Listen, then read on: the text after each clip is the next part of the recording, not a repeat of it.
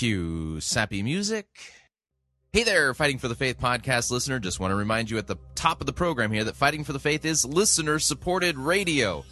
No, the music isn't working. Kill the music. Yeah, sorry, it's the other guys who use sappy music. Bad idea. Remind me to talk to you after the program.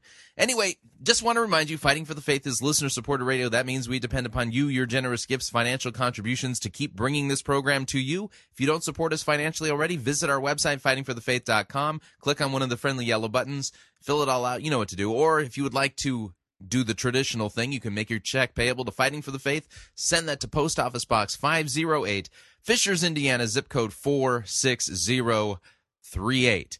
Okay, now you can play your music. Yeah. Enjoy listening to the program. I enjoyed making it. I hope you enjoy listening to it. Here we go.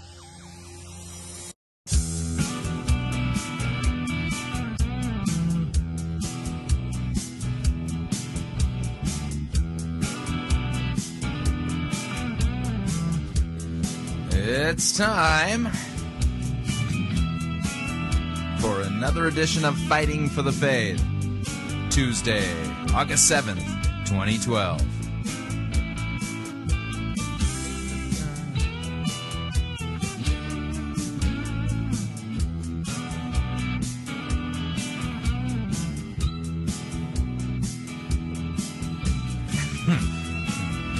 I fear this edition of Fighting for the Faith. Oh, man.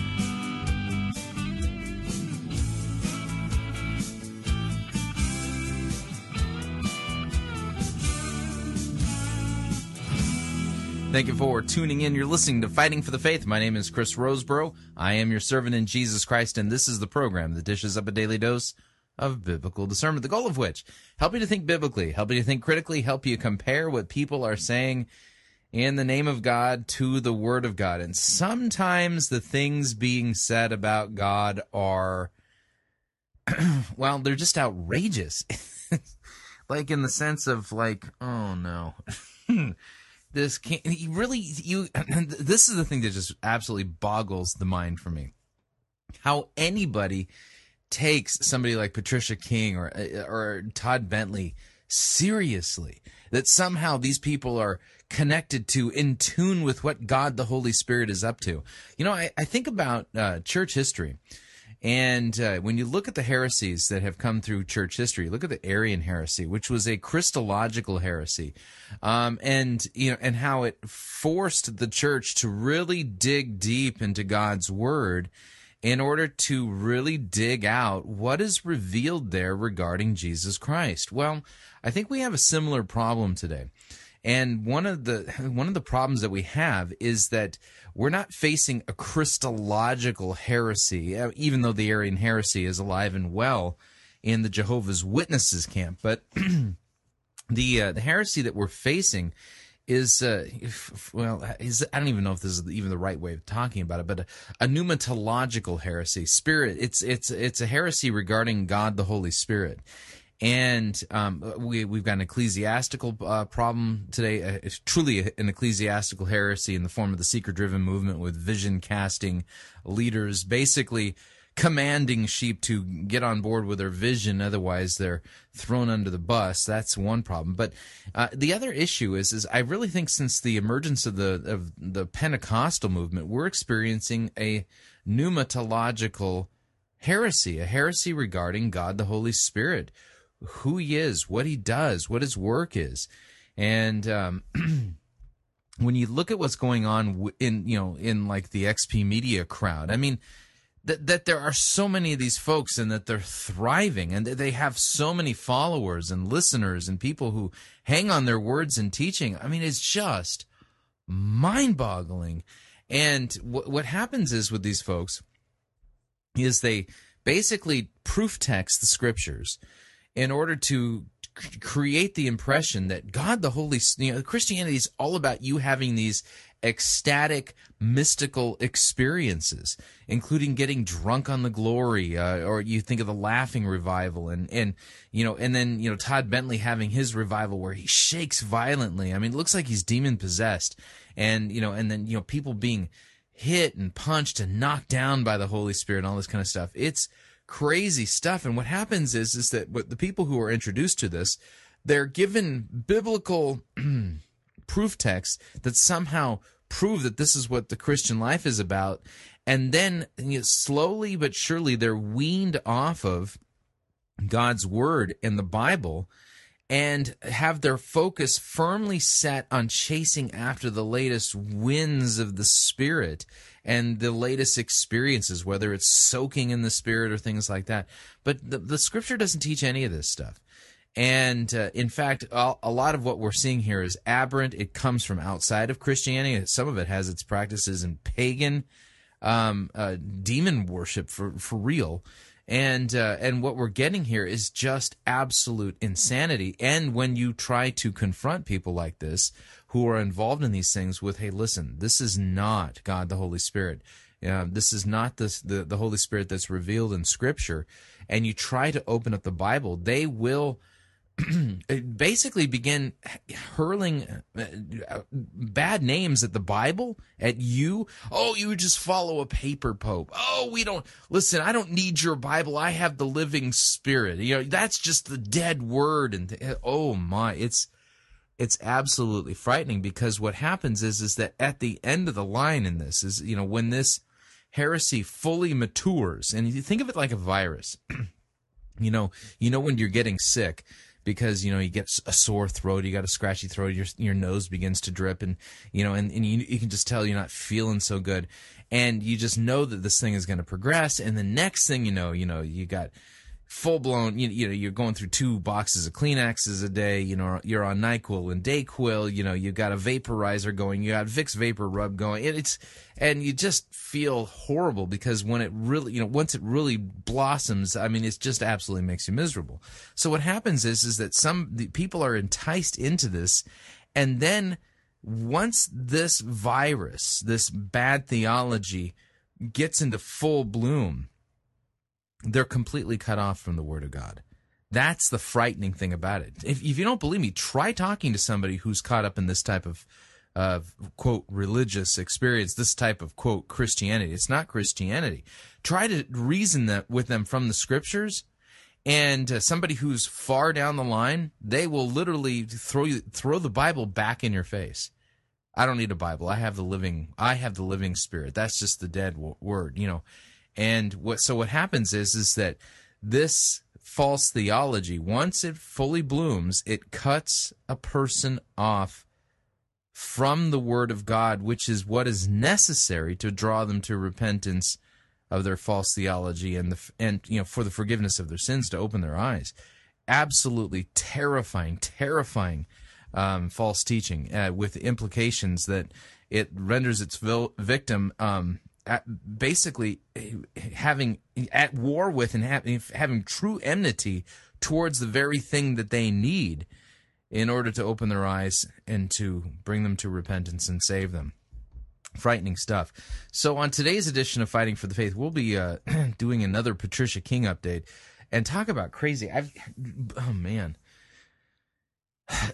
William Tapley, the third eagle of the apocalypse, co-prophet of the end times, he has got another song. One of the things we do here at Fighting for the Faith is that we do audience enhancement work for William Tapley, the third eagle of the apocalypse. Of course, everybody who's listened to this program knows that William Tapley is just a gifted Casio player. And so, apparently he got some national coverage from the last song, and I mean national television coverage from the last song that we featured here at Fighting for the Faith. So he's written another one. So we'll be playing that for you today. Like I said, we got a Patricia King update that I want to get to you. I may be talking about this Ohio church that has decided to start their own professional wrestling organization. Yeah, nothing says Jesus loves you than professional wrestling, where one guy is beating another guy to a pulp, all theatrically. And so I might be getting to that today. And then I got a story that starts off really bad, but ends, I don't want to say well, but ends as best as it could.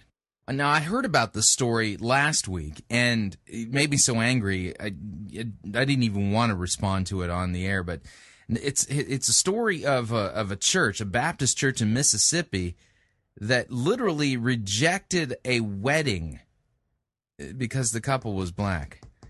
Just this is the kind of story that just sends me. It just makes me so angry that people are this backwards even to this day. This is not 1920s America. This is not 1940s America.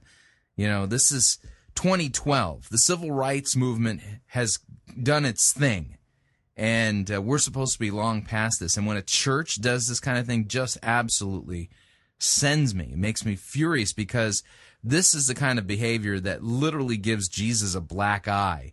And it reflects poorly on the church at large and on Jesus Christ and the Christian message. But that being said, there's been a turn in the story that I'm going to report to you. Again, it's not that it ends well, but it ends as best as it could given the circumstances. So we'll be talking about that today. And then for hour number 2 sermon review, we are going to be going to Barefoot Church. It's been a long time since we've done a Barefoot Church update. Pastor Clay NeSmith there, he's been doing a sermon series called Legos to Legacies. And, oh man, how do I describe this one? Well, let's just put it this way, okay? This sermon, think of it if you were at the Olympics. Pretend that you were in London right now, and you had purchased tickets to watch, the events at the gymnastics, the portion of the Olympics. And so you had spent the day watching gymnastics. And let's just say that you were paying close attention to the competitors on the balance beam. Okay, now balance beam it's a tough apparatus. And nobody should be competing on the balance beam unless they know what they're doing, right? And so let's pretend that one of the competitors was a gal who obviously didn't know how to do balance beam. I mean, she was making mistakes left and right, falling off. Her ineptitude was so bad that it was painful to watch. That's the metaphor here. This sermon by Pastor Clay NeSmith of Barefoot Church, it's that bad. I mean, this is one of those sermons that shows that Pastor NeSmith has actually no biblical qualifications to be a pastor. Like none. He has no skill whatsoever in handling God's word. And as a result, he is clearly not even qualified to be a pastor. Now, I know that sounds harsh, but I'll be reviewing the biblical qualifications for a pastor that make it clear that the pastor must be one who rightly handles God's word. He must be skilled in sound doctrine and rightly handling the word of God. And this sermon alone demonstrates that this guy has no business teaching anybody God's word publicly because he clearly doesn't know what he's doing. Now, I know it sounds like really strong and in your face, but I think after listening to the sermon, you'll get what I'm saying here. And here's the problem. Pastor Clay, he's not an isolated person here. More and more of these so-called seeker-driven attractional churches have these types of guys as their lead pastors who claim to have received a vision from God. They've got their mission and their vision statements and all that kind of stuff. And then when they get up, after spending all this time marketing and attracting people to church, the message that they're receiving is anything but sound doctrine and biblical. I mean, it's just a flat-out train wreck. So, I mean, I will hold this up as just another example of what is clearly wrong in American Christianity. And this is something, as a whole, the church has got to repent of. And the way they repent of it is by literally defrocking and getting guys like this off the stage, out of the church, out of the pulpit, and replace them with men who will teach sound doctrine, rightly handle the word of truth, and preach the word in season and out of season. That is what needs to happen. We'll talk about that later. Anyway, so with that, we're going to dive into the program proper, and since we are doing a William Tapley update, well, then we've got to do this. That's great. It starts with an earthquake, birds and snakes, an airplane. Lenny Bruce is not afraid. I have a hurricane. Listen to yourself. Churn world serves its own needs. Dummy serve your own needs. Beat it up an ox, speed, grunt, no strength. The ladder starts to clatter with fear. Bite down, high wire in a fire. Represented 7 games in a government for hire and a combat site. Left to us are coming in a hurry with the furies beating down Your neck. Team my team reporters babble Trump, tethered prop. Look at that, no plane, fine, then overflow, population common food, but it'll do. Save yourself, serve yourself, world serves its own needs. Listen to your heart, read dummy with the rapture and the reverend and the right. Right? You patriotic, slam, fight, bright, light, feeling, pretty sight. It's the end of the world as we know it. It's the end of the world as we know it. It's the end of the world as we know it, and I feel fine. Boom, boom, boom. Yeah, a long way to go just to get to that line. But anyway, here's the idea. William Tapley, Third Eagle of the Apocalypse and co-prophet of the End Times, is a regular feature here at Fighting for the Faith. This is a man who claims to have cracked certain biblical eschatological codes, shares them on his YouTube channel, and he's getting more sophisticated. I noted this last time that he's figured out how to use a green screen. Now, in the past, if you look at if you go to his YouTube channel, it's youtube.com/Third Eagle Books.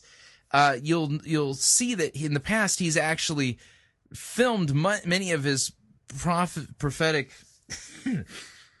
Yeah, I can't even use the word with him. But many of his videos claiming prophetic insights in front of the beautiful landscape in and around upstate New York where he resides, and including like the river, riverbeds and streams and stuff like that.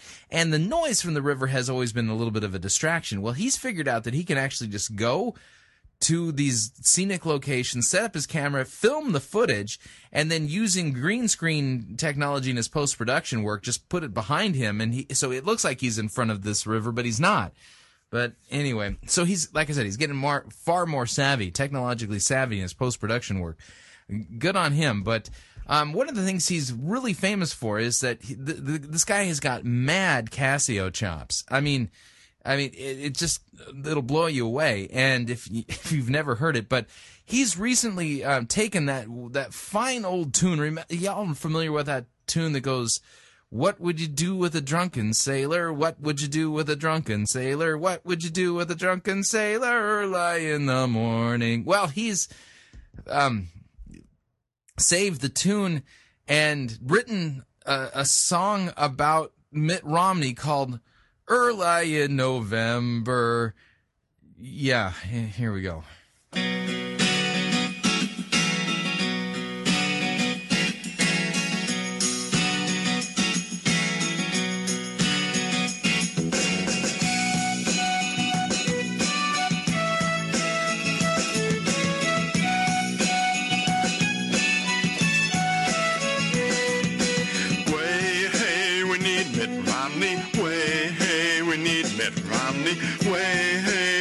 Mitt Romney early in November.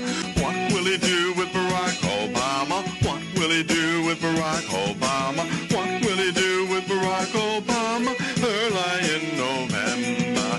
Float him down the river with a broken paddle. Float him down the river with a broken paddle. Float him down the river with a broken paddle early in November. Way, hey, we need Mitt Romney. Way, hey, we need Mitt Romney. Way, hey, we need Mitt Romney early in November. What will he do with that joker Biden? What will he do with that Joker Biden? What will he do with that Joker Biden early in November? Drop him in the desert with a rusty canteen. Drop him in the desert with a rusty canteen. Drop him in the desert with a rusty canteen early in November. Way, hey, we need Mitt Romney. Way, hey, we need Mitt Romney. Way, hey, we need Mitt Romney early in November. What will he do with the Democrat Party? What will he do with the Democrat Party? What will he do with the Democrat Party early in November? Strand them on an island with a leaky rowboat. Strand them on an island with a leaky rowboat. Strand them on an island with a leaky rowboat early in November.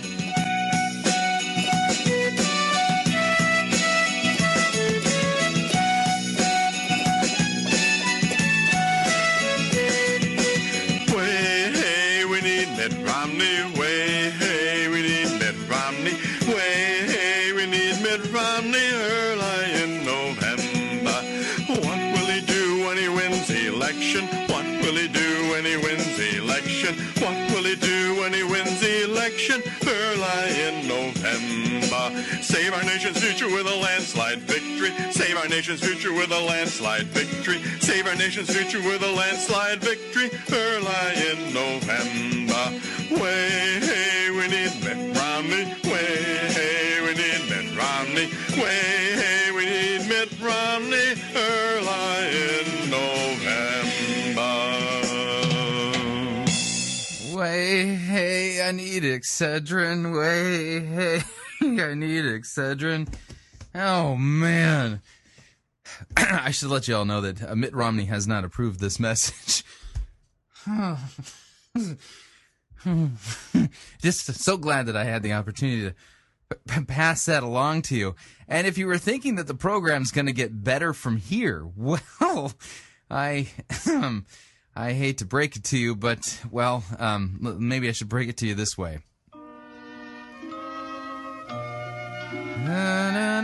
Did you know that you have a garden in heaven? The apostle and prophet Dennis Walker just recently was in studio with Patricia King discussing this very topic. Yeah, here, listen in. Welcome to Everlasting Love. My name is Patricia King, and I'm glad that you've joined us for today's program.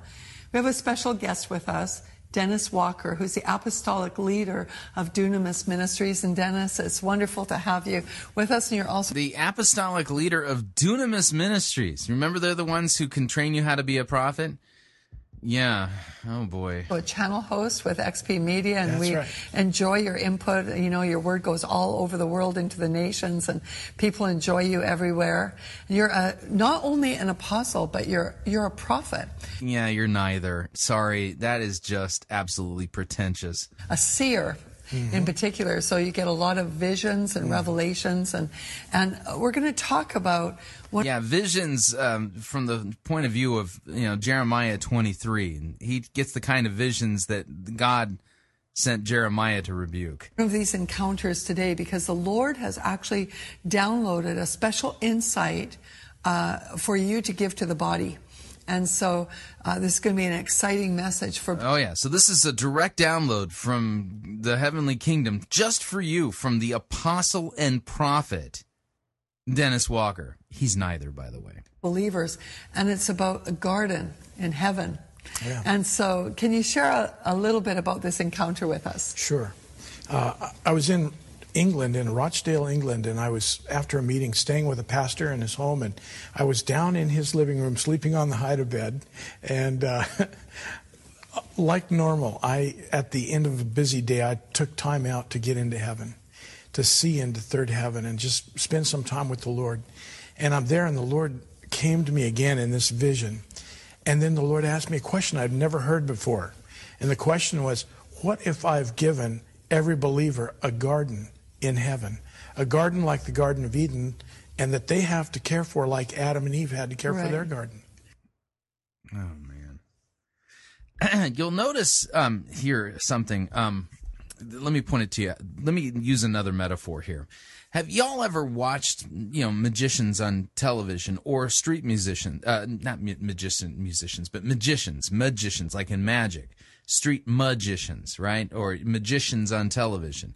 If you know anything about so-called magic, it's not magic. They're illusions, and really good magicians are skilled at basically what's called misdirection. Misdirection is to get your attention at one area while they're doing something else in another area, and then because your attention is distracted or averted, you don't see what's going on, and it creates the illusion that they're able to make things appear, disappear, or whatever, right? Okay? This is what I would consider to be demonic, satanic misdirection. Okay? And here's the idea, is that when you pay attention to people like Patricia King, Todd Bentley, Dennis Walker, and Dunamis Ministries, they're claiming this guy, wow, you've never heard anything like this before, have you? A guy who, before he goes to bed, regularly goes up into the third heaven. That would be the place where Christ is currently. And apparently he just has these ecstatic experiences, walks right into the third heaven and chats with God, talks with Christ, and all this kind of thing. I've never heard anything like this, right? And then he's got all this information, thinking, wow, I need to listen to this guy. I'd like to be able to do that. And so what happens is your attention, your focus is diverted. Diverted from what? Scripture. And when it's diverted away from Scripture, you're not hearing God's Word, and God's Word is all about Christ, so you're not hearing about the biblical Jesus anymore. All of a sudden, you're hearing about his so-called dreams and visions and chasing after these yourselves because you want to be able to do that. Of course, don't worry. They'll be happy to teach you how to do this for a price. Yet, don't you think that if this is what the Bible what God, the Holy, God the Heavenly Father, the Holy Trinity wanted you to be doing, He would clearly lay this out. I want you to do this too, and here's how you do it. Don't you think it would be right there in Scripture in clear, unambiguous teaching? Well, it's not. Isn't that weird?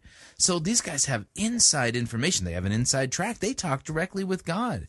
And you're thinking, well, why are they so special and I'm not? You see, again, this is misdirection. Now your eyes are off of the Scripture, they're off of Christ, and they're on to the apostle and prophet. What if? I just want to backtrack a little while because you said, as normal, at the end of a busy day, I just went up into heaven. Now, for some of our viewers, that's going to be like, hello, what does he mean by that? Yeah. And so do all believers have access into the heavens? Because a lot of people think, I'm still on the earth. I haven't died. How can I be in heaven when I'm still in earth? Can you explain those dynamics? Every believer has a handwritten invitation in Colossians 3:1-2 to seek heaven and to find heaven. Jesus said, whatever you seek, you'll find. And so the command is seek those things which are above, where Christ is seated at the right hand of God. So we have an invitation, not just an invitation, but a command to seek third heaven experiences. So apparently, did you know this, that Colossians chapter 3, verses 1 and 2 commands you to seek third heaven experiences? Well, let's take a look at our Bibles and maybe even some commentaries to figure out what's going on here. By the way, our 3 primary rules for rightly understanding God's Word, they are context, context, context. And here's the idea, is that false teachers are notorious for taking biblical passages out of context and making them, and what's called turning them into a pretext. Basically, by taking a Bible verse out of context, you can make the Bible say anything. And then what happens is that when you take a whole bunch of biblical verses ripped out of context and string them together, you can basically make the Bible teach anything you want. Okay? And you're sitting there going, really? You can do that? Of course you can. Let me give you an example. Okay? There's a biblical verse that says Judas went and hung himself. That's what there's a Bible verse that says that Judas went and hung himself. And then, there's another Bible verse that says, go thou and do likewise. So that means the Bible wants you to commit suicide. See? And you're going, no, that's not what the Bible teaches. And you go, right, exactly. The Bible does not teach, nor does God want you to commit suicide. The only way that you could create the impression that that's the case is by taking two completely different passages and sticking them together out of context. That's what he just did, okay? That's what he just did. He referenced Colossians chapter 3, verses 1 and 2, and then mentioned the fact that Jesus says, whatever you ask for in my name, seek and you will find it, right? So two verses that are not connected, ripped out of context, all of a sudden equals, there's an invitation in Scripture for you to have third level of heaven experiences. You're to seek after them. In fact, it's not just an invitation, it's a command. Hogwash, okay? Hogwash. The text doesn't say anything of the sort. Colossians chapter 2 verse 16 is where we're going to go to, and we're going to look at the immediate context. We're going to add some verses before and some verses after using a good translation. This is vital that you do this. Okay, if you're using the Message paraphrase, or if you're using the Living paraphrase, or the new, you knock that stuff off. You need a real Bible. Okay, I recommend personally the ESV. It's, having worked in the biblical languages, the original languages, Greek and Hebrew, for almost 2 decades now. The thing I like about the ESV is that it's a great translation that really gets the gist of what's going on in the biblical languages. That doesn't mean it's not without problems. Every translation does have strengths and weaknesses. It's a fine translation, and it's way stronger than the NIV. So in fact, I don't teach from the NIV anymore. I taught from it for a long time. Can't stand it because I'm always correcting it. And the TNIV, not worth the paper it's printed on. And I have no clue what's going on with the newest edition of the NIV that they've recently published. Not interested in that either. Get a good translation, and I strongly recommend the ESV. Okay, now let's take a look at this. Colossians chapter 2, verse 16. Therefore, let no one pass judgment on you in questions of food and drink, and with regard to a festival or a new moon or a Sabbath. By the way, there was a heresy that the Apostle Paul was addressing that was running rampant in the church in Colossae. Anyway, that was a Judaizing heresy of sorts too. These are a shadow of the things to come, but the substance belongs to Christ. Let no one disqualifying you, insisting on asceticism and the worship of angels, and going on in detail about visions. Colossians chapter 2, verse 18 warns me about guys like Dennis Walker and gals like Patricia King. Let no one disqualify you, insisting on asceticism, the worship of angels, and going on in detail about visions, puffed up without reason by his sensuous mind, and not holding fast to the head, from whom the whole body, nourished and knit together through its joints and ligaments, grows with a growth that is from God. This is the point I was making at the top of this segment, that these folks are taking our eyes off of Christ. So Paul's making the same warning here, that these people going on and on about their so-called visions are actually making it so you're not holding fast to Christ. That's who the head is that's mentioned there. Now, verse 20. If with Christ you died to the elemental spirits of the world, why, as if you were still living in the world, do you submit to regulations? Do not handle, do not taste, do not touch, referring to things that all perish as they are used, according to the human precepts and human teachings. These indeed have an appearance of wisdom in promoting self-made religion, asceticism, and severity of the body, but they are of no value in stopping the indulgence of the flesh. If then you have been raised with Christ, seek the things that are above, where Christ is seated at the right hand of God. Set your mind on the things that are above, not on things that are on earth. For you have died, and your life is hidden with Christ in God. When Christ, who is your life, appears, then you will also appear with him in glory. So put to death, therefore, what is earthly in you: sexual immorality, impurity, passion, evil desires, covetousness, which is idolatry. On account of these, the wrath of God is coming. And in these you too once walked when you were living in them, but now you must put them all away: anger, wrath, malice, slander, and obscene talk from your mouth. Do not lie to one another, seeing that you have been that you have put off the old self with its practices and have put on the new self, which is being renewed in knowledge after the image of its creator. Here there is not Greek and Jew, circumcised or uncircumcised, barbarian, Scythian, slave or free, but Christ is all and in all. Put on then as God's chosen ones, holy, beloved, compassionate hearts, kindness, humility, meekness, and patience, bearing with one another. If one has a complaint against another, forgiving each other as the Lord has forgiven you, so you must also forgive. And above all these, put on love, which binds everything together in perfect harmony. So you'll see that here the idea, put to death, therefore, what is earthly in you, or going back to the verse that he ripped out of context, if then you have been raised with Christ, seek the things that are above. Well, in the context of what Paul is saying here, he's not saying seek ecstatic experiences where you walk into the third heaven. That's not what this says at all. Instead, what this is saying is that set your minds on the things that are above, where Christ is seated at the right hand of the Father.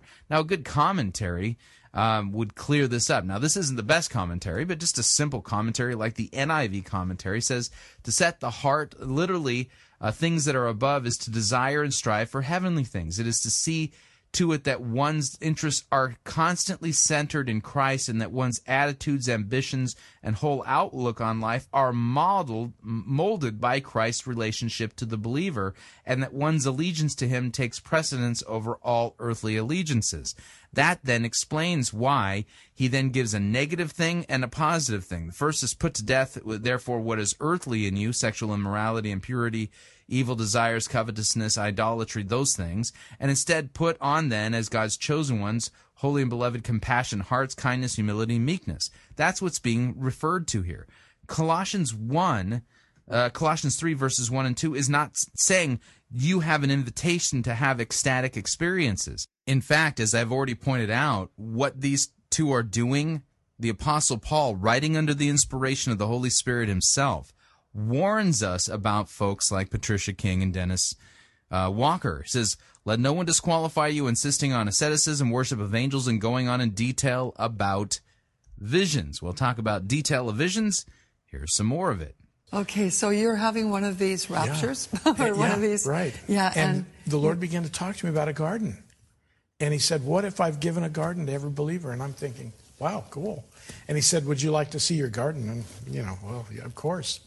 And so all of a sudden, I'm just absolutely transported into this garden, lush green garden with a wall around it, huge place, not just a small little walled garden, but like an estate with a big wall around it. And then the Lord said, now, the problem is this is your garden and you need to care for it like Adam and Eve cared for their garden. And he began to show me things that were out of order, things that needed to be ordered, and plants that were there that shouldn't have been there, and, things that needed to happen. He showed me my walls. So there's weeds in heaven? We walked around some of the part of the walls of my garden, and there were gaps in the walls. And so there's a broken down wall in heaven? Doesn't make any sense. Parts where there were breaches in the walls. Now, we know that in heaven, everything's perfect. Yeah. So there's no breaches in the walls in heaven. But he was showing you, was it a parallel of your life in the earth, or of your realm of fruitfulness in the earth? What was he's showing you as far as the brokenness and the things that weren't quite right in the weeds and stuff like that? Well, I assumed this was in third heaven. But later, I think it must have been like 3 or 4 weeks later, after I've had all these experiences and now been working in my garden and doing some things to change things. And then the Lord one day asked me, well, where is your garden exactly? And I'm thinking, well, you said heaven. And he said, but where can... And then he began to ask me, can there be this kind of disorder in third heaven? And it dawned on me, no, there can't be. And he said, your garden is in second heaven. Wow. Now, again, for our viewers, that might be a... Oh, right. Yeah, you believe this? I have a bridge I'd like to sell you in Brooklyn. I'll give it to you for cheap. Trust me, I'll make a good deal for you. Strange terminology. And we know that second heaven is not a scriptural term, but third heaven is. That's right. And then we can deduce from that there's a first and a second. Exactly. There must be a first and a second. So a lot of theologians believe, especially warfare theologians, believe that the second heaven is a place where Satan's hierarchy is set up, which there is some of his hierarchy there, because obviously he's not in the third heaven. He got booted out of God's place of abode. But that second heaven realm is what believers are to own, right? So it's a place where we're to fill it with. If believers are supposed to own the realm of the second heaven, don't you think the Bible would mention it? You just said that it's nowhere mentioned in the Bible. Oh, man, this is just delusional. Knowledge of the glory of God. There's angels in that realm as well, God's angels. Yeah. And there's things to overcome and things to put into order. Yeah. And in the book of Ephesians, it actually is a letter to believers to show us how to rule and reign in those realms. That's right. Well, you know, the Word of God says we wrestle not against flesh and blood, but against principalities and powers and rulers of darkness in heavenly places. I'll guarantee you those places are not in third heaven. Right. That's Really? Wow. What a sharp mind you've got. right. And so what I began to understand was where I had learned that the enemy abides, and, you know, I'd even heard people say, don't go there. I know. And, I've heard that too. That's ridiculous. That isn't is it? ridiculous because it doesn't belong to him. It doesn't belong I to said, the oh, that's a enemy. demonic realm. But I thought, Yeah. well, you know, the earthly realm is full of demons too, but That's does right. that keep believers from operating in the earthly Of realm? course No, we're to not. conquer it. Yeah, that's right. Light into the darkness. And I actually believe Yeah, in their case, darkness, being beamed straight into darkness. That's that the tops of the mountains of government and all these Come different on. New Apostolic Reformation talk here. places are in Come second on. heaven. Yeah. And that we're actually called to possess the gates of the enemy. Yeah. And so the Lord began to show me. By the way, when I began to look at how much work my garden needed, I began to get a little tired just thinking about it.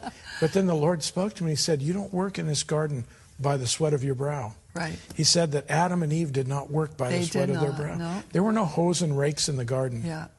And he said that they worked Yeah, man. There was no hose and rakes in the gardens. Yeah, there were no trowels either, and hoses and by the lawnmowers and weed whackers. creative word. Yeah. And he said, now begin to speak over your walls and speak over your garden for Wow. things to change. And I began to do that, and my garden began to be transformed as I would prophesy over my garden Wow. and speak over my garden. And then I began to change. This was an experience that I had on a trip away from home. I got back home, and my wife recognized I'd had some experience that I hadn't told her. And she said, you're different. What's happened to you? Well, he'd been working in his garden in the second heaven. And so I began to tell her about my garden experience. And she began to go to her garden and see things. And then I began to understand that God has a plan for the retaking of second heaven that starts with us caring for what really belongs to us. Come on. And that actually creates the character necessary for us to be able to carry even later more authority. Wow. Speechless. Absolutely speechless. Because none of this is taught in Scripture. And, well, let me read again what the Apostle Paul says. Colossians chapter 2, verse 18. And by the way, Paul was writing under the inspiration of the Holy Spirit. Let no one disqualify you, insisting on asceticism, the worship of angels, and going on in detail about visions, puffed up without reason by his sensuous mind, and not holding fast to the head, from which the whole body is nourished and knit together through its joints and ligaments, grows with a growth that is from God. Yeah, exactly. These people have got you off of topic, off of focus. You're no longer holding fast to Christ. You're chasing after dreams and visions. And the Apostle Paul, writing under the Holy Spirit, says, don't listen to these people who go on in detail about their so-called visions. Did he really have a vision from God? Not at all. God the Holy Spirit didn't tell him any of this stuff. This is all nonsense, designed to make you want to have these experiences too, and to get your eyes off of Christ and get you out of his word and chasing after the latest word from these so-called apostles and prophets. But they're not apostles and prophets sent from God the Holy Spirit, or sent from Christ, or sent from the Father. No, these are people who show up on their own authority, and they teach basically nonsense, empty words, and doctrines of demons. Be warned, folks. This is just crazy stuff, and it's dangerous as it gets, because at the end of it, it takes your eyes off of Christ long enough so that Satan can drag you and your carcass into the lake of fire with him. That's what that is all about. All right, we are up on our first break. If you'd like to email me regarding anything you've heard on this edition or any previous editions of Fighting for the Faith, you can do so. My email address, talkback@fightingforthefaith.com, or you can ask to be my friend on Facebook. It's facebook.com/Pirate Christian, or you can follow me on Twitter. My name there, @Pirate Christian. We'll be right back.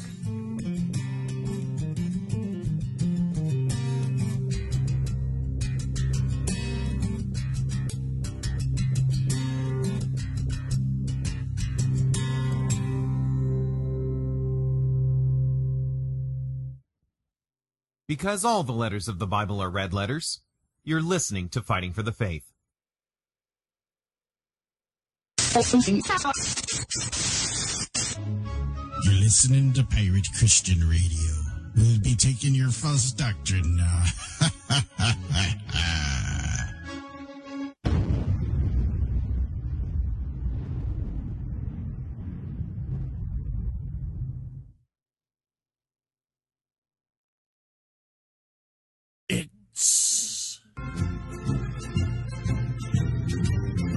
Monty Python's Flying Circus Church.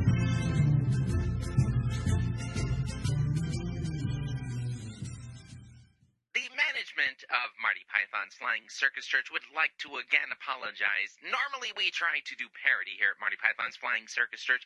Unfortunately, the church continues to just parody itself.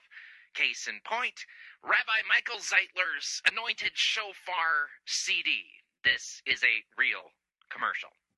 When Rabbi Michael Zeitler blows the shofar, miracles take place. He wants to see God break every stronghold of the enemy in your life, healing you emotionally, physically, even in your relationships, bringing salvation to your entire household. Call now and receive both Rabbi Michael Zeitler's anointed audio CD, Sound of the Shofar, plus his brand new prophetic book, Why Israel is Supernatural, for a donation of $25. Shipping and handling is included. Ask for offer number 9081. Listen to this anointed audio CD. Allow God's glory to fill the room as Rabbi Zeitler shares from the scriptures and then blows the shofar over every issue you are facing, including mental and emotional disorders, confusion, fears, stress, grief, nightmares, insomnia, pain, sickness and disease, addictions, eating disorders, weight loss, injustices, persecution, finances, marriages, rebellious children, freedom from the occult and demonic oppression, and so much more. Through Rabbi Zeitler's brand new prophetic book, Why Israel is Supernatural, you will learn how you and your family can obtain supernatural protection in the midst of the end-time judgments about to be unleashed on planet Earth. Don't miss out on getting both Rabbi Michael Zeitler's anointed audio CD, Sound of the Shofar, plus his brand new prophetic book, Why Israel is Supernatural, for a donation of $25. Shipping and handling is included. Ask for offer number 9081. Call or write today.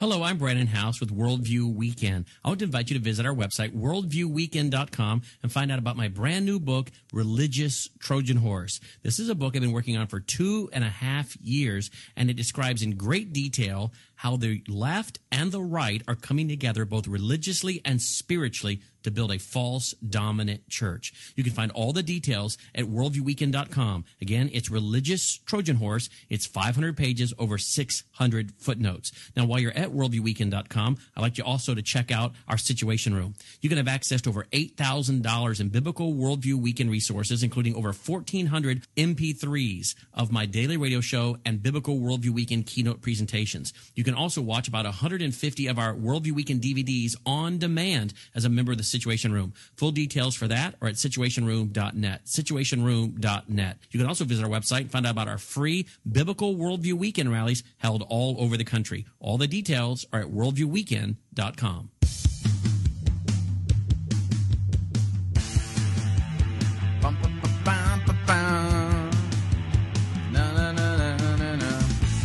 All right, we're back.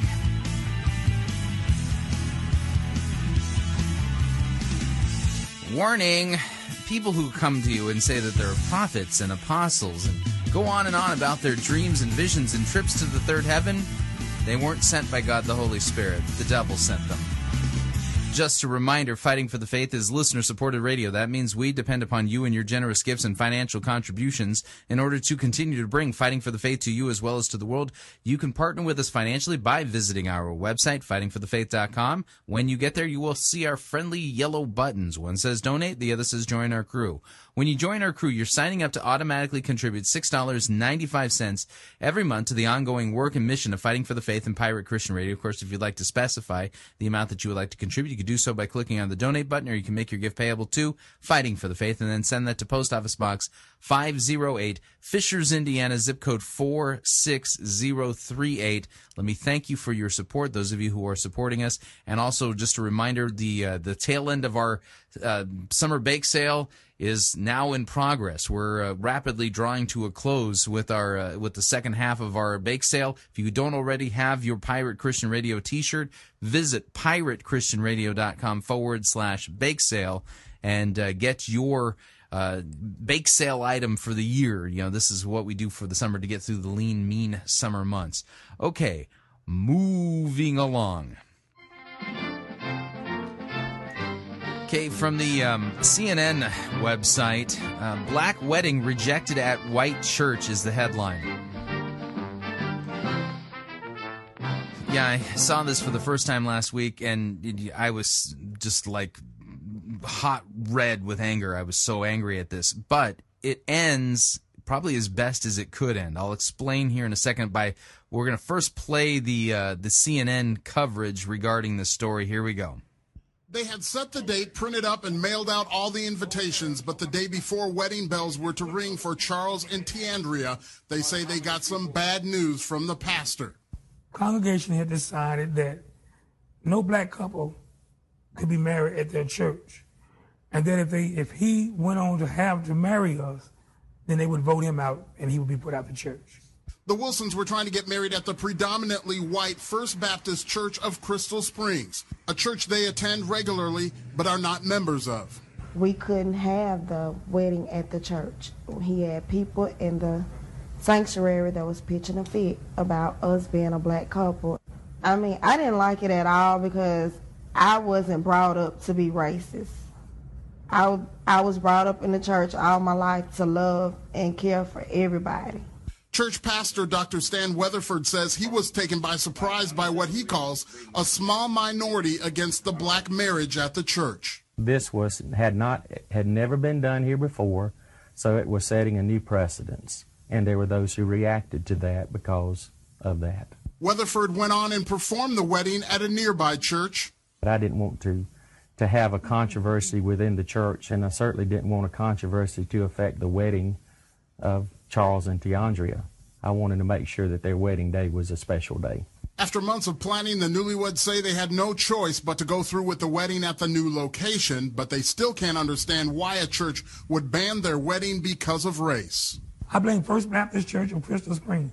I blame those members who knew and called themselves being Christians and didn't stand up. Church officials say they welcome any race into their congregation. They now plan to hold internal meetings on how to move forward should this situation reoccur. I was prepared to just go ahead and do the wedding here, just like it was planned and just like we had agreed to. I was just looking for an opportunity, an option to be able to address a need within our congregation and at the same time minister to them. In Crystal Springs, David Kenny, WLBT News. Okay, so the church apparently had their meetings. They got a black eye on this, and they should have. The rebukes that they've received from all quarters of the Christian church have been swift, strong, and like I said, the story ends not on a good note. That's not like the right way of saying it, but the best possible outcome.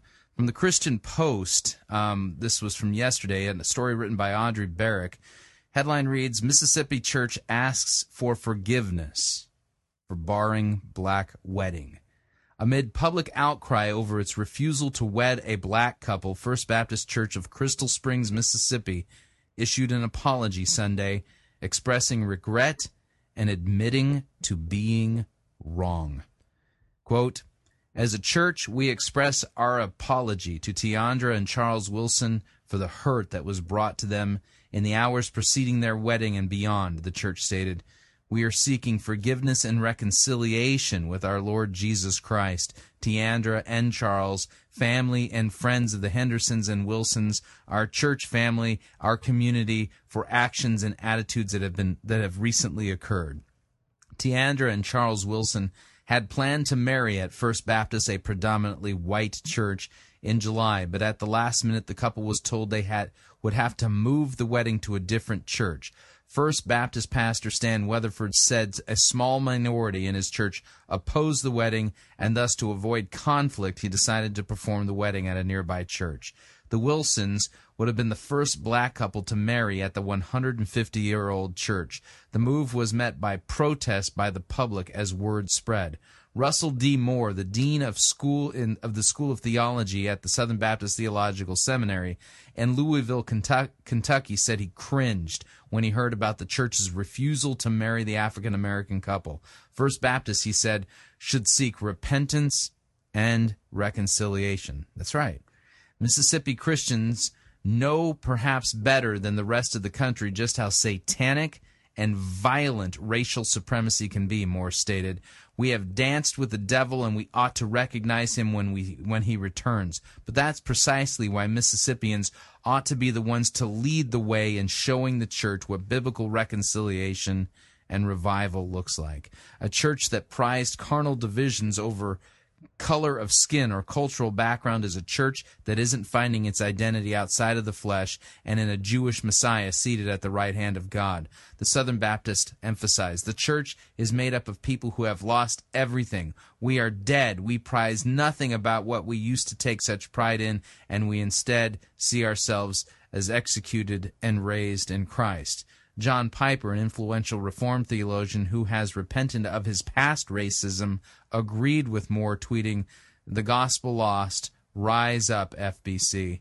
In its statement Sunday, First Baptist Church of Crystal Springs recognized that it is made up of sinful, redeemed, but flawed saints who intentionally at times chose not to follow the Lord's will. Expressing regret for moving the wedding, the church added, "We, the church, realize the Hendersons and the Wilsons should never have been asked to relocate the wedding. This wrong decision resulted in hurt and sadness for everyone. Both the pastor and those involved in the wedding location being changed have expressed their regrets and sorrow for their actions. The church also affirmed that it should be open to all people." So there's the idea. What does that mean? Well, let me point this out to you this way. This is the best possible solution when a grievous sin has taken place. They've repented, confessed their sins, and asked for forgiveness. Do you think Christ forgives them? Yeah, I think he does. I think Christ bled and died even for these sins that they've committed. This is what it looks like to sin, to be confronted with your sin in a rebuke, strong, sharp, and public, and to repent and to be forgiven. This is the one thing I like about this story, as much as I don't like this story, is that it shows the full cycle. It shows the full cycle. And we need to see this, because this is the cycle that each and every one of us has to walk through individually with our own sins, and sometimes collectively when we sin in a group, right? We do something that is terribly, terribly sinful and wrong, grievously sinful. We're rebuked for it. We repent. We ask for forgiveness. And then we're forgiven. The only thing missing in this story is absolution. The only thing missing is absolution. And that's what needs to be heard at this point.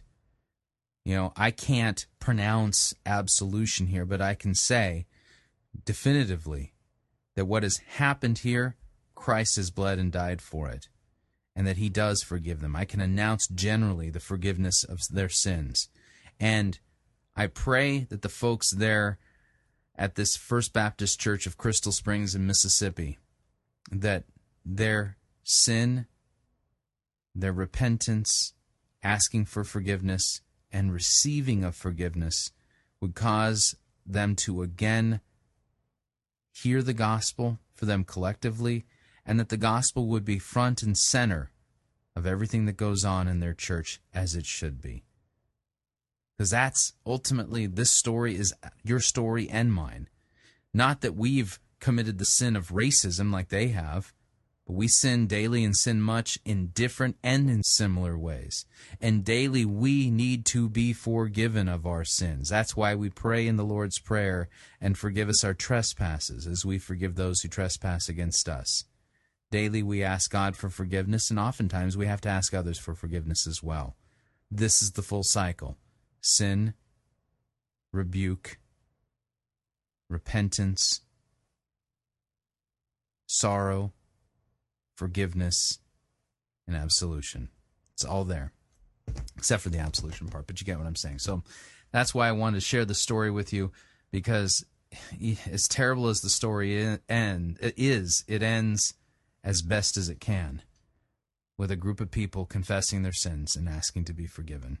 And they should be and ought to be forgiven. All right, we're up on our second break. If you'd like to email me regarding anything you've heard on this edition or any previous editions of Fighting for the Faith, you can do so. My email address, talkback@fightingforthefaith.com, or you can ask to be my friend on Facebook. It's facebook.com/Pirate Christian, or you can follow me on Twitter. My name there, @Pirate Christian. On the other side of the break, sermon review. We'll be right back.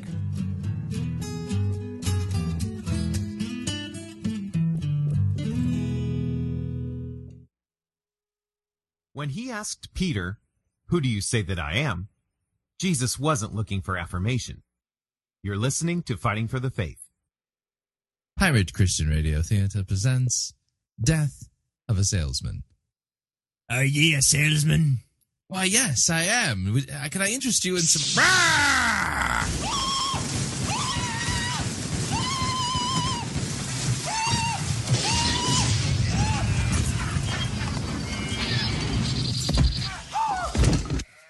You're listening to Pirate Christian Radio. If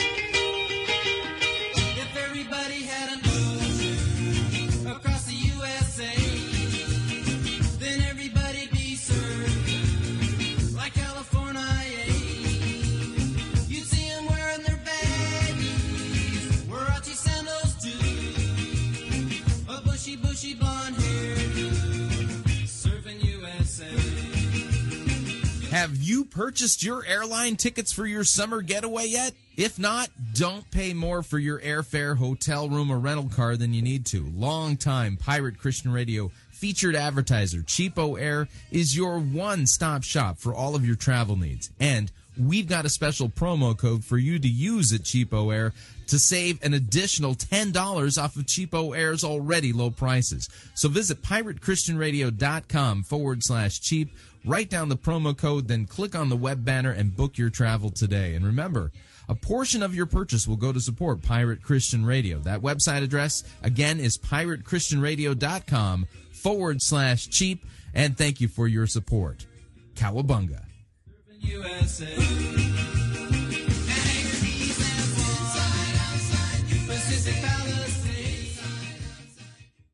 From the creators who brought you Bible Pants and Vision Lax comes the brand new super special awesome comedy album of the 21st century, Max Holliday's Birdcage Theater at the Budgie Cuts.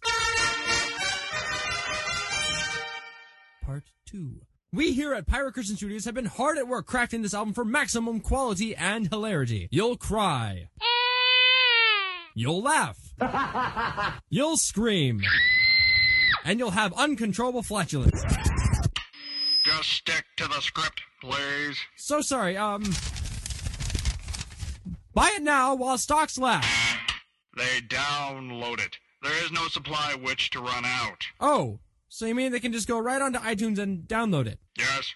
Like right now? If they want to, yes. Oh. Well, to heck with this commercial. I'm off to buy it right now. Get back in here. We're not done yet.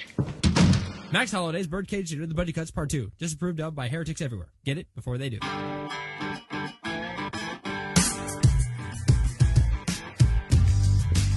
Okay, we're back. Hour number 2 of Fighting for the Faith sermon review time. Been a while since we've done a Barefoot Church sermon review. You may remember them from the Primp My Mom sermon with the small R that made it look like the sermon was entitled Pimp My Mom. Yeah, go back in the archives.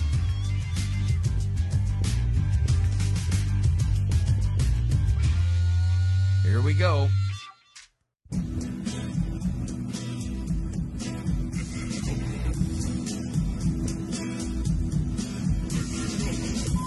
The good, the bad, the ugly, we review it all here at Fighting for the Faith. We are an equal opportunity sermon reviewing service. Today's, sermon, I don't even know if you can call it that, comes to us via Barefoot Church, Myrtle Beach, South Carolina. Clay NeSmith presiding. Now, he is it says that Clay attended Columbia Biblical Seminary in Columbia, South Carolina. It doesn't say that he graduated. My question is, did he pass Hermeneutics 101? Exegesis 102? Does he know how to read Greek and Hebrew? Does he understand how to properly handle God's Word? Because I think this sermon by itself proves beyond a shadow of a doubt that he is not qualified biblically to be a pastor. Now, I know that's a strong claim, and I don't normally make it that forcefully here at Fighting for the Faith, but this sermon really is that bad. The name of it is Legos to Legacies. Legos to Legacies. It's a sermon series he's been working his way through, and this is week 2 in the series. And wow, I mean, this thing goes wrong so many different ways. I mean, like I said, in hour number 1, it's like watching a gymnast on the high beam, or that balance beam, who clearly has no skill at being a gymnast. It's really that bad. Let me kill the music. So without any further ado, here is Clay NeSmith and his sermon, Legos to Legacies. Here we go. How you guys doing this weekend? Man, it is an honor to see you at one of our 4 campuses, man, and we are glad that you chose. He's a multi-site. Unbelievable. To worship with us here at our Main Street campus this weekend. We got a Whiteville campus, an online campus, and also a Lakeside campus, and we want to welcome all of those campuses also this weekend. Now, we're in this series that we have titled Legos to Legacies. It's all about actually leaving legacies and building leaders. And so we're going to continue. Okay, now, here's a question I have for you. This ought to seem pretty simple, but just based on that little introduction, do you think that this sermon is Christocentric, that would mean centered on Christ, or is it anthropocentric, basically coming from the Greek word anthropos, which means man, man-centered? Is it Christocentric, or is it anthropocentric? Well, if you think it's Christocentric, you picked the wrong answer. It's actually anthropocentric, which is really, really bad. Really wrong, because the Bible isn't about you. It's not about men. It's about Christ. We're in trouble already. Continue that this weekend, and God's going to do amazing things in our life. Now, I've discovered that if we want to leave a legacy and build great leaders in life, the first thing we've got to do is we've got to help others. Do you think that Christianity is really about building a legacy and creating leaders in life? What on earth does this have to do with sound biblical doctrine? Others see their God potential, and we've got to see the potential in others. And so, I think that's a really important concept for us to understand. Yeah, human potential, not a biblical concept. Because a lot of times we don't see the potential, so we choose to actually do nothing. Now, I started thinking about life this week, and life is a lot like this big pile of Legos. A lot of times when we look at the world, we just see a bunch of people. We see a big mess, don't we? I mean, we just think, our world is just a big old mess. I mean, there's different shapes, different sizes, different colors, and all of these people. But how does this turn into anything great in life. And so that's kind of what we're going to talk about today, because when God looks at life and he looks at people, he doesn't necessarily see that mess that we see. He wants to do incredible things through your life and through my life. Now, it's huge for us to begin with seeing the potential. No, a sermon's really supposed to begin with the Word of God. It's weird. I mean, so you're here, you're telling us without any word from God, without any biblical text, that we really need to learn how to see others' potential. Okay, let me remind you biblically of what your job is, Pastor. Okay, 2 Timothy chapter 2. Now, by the way, if you would like to review for yourself what God the Holy Spirit has revealed regarding the qualifications of those who are in the pastoral office, okay, you would go to several places, but particularly what we call the pastoral epistles, 1st and 2nd Timothy, and the book of Titus. Those are called the pastoral epistles because in those letters, inspired by God the Holy Spirit, the Apostle Paul lays out the qualifications for those who would be elders and overseers or pastors and deacons within the biblical church. Okay? So here's the idea. Writing to young pastor Timothy, God the Holy Spirit, through the Apostle Paul, instructs Timothy this way. 2 Timothy chapter 2, verse 15. Do your best to present yourself to God as one who is approved, a worker who has no need to be ashamed, who rightly handles or rightly handling the word of truth.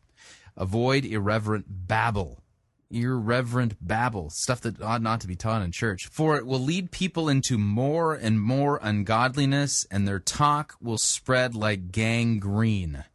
Among them are Hymenaeus, Philetus, who have swerved from the truth, saying the resurrection has already happened. They are upsetting the faith of some.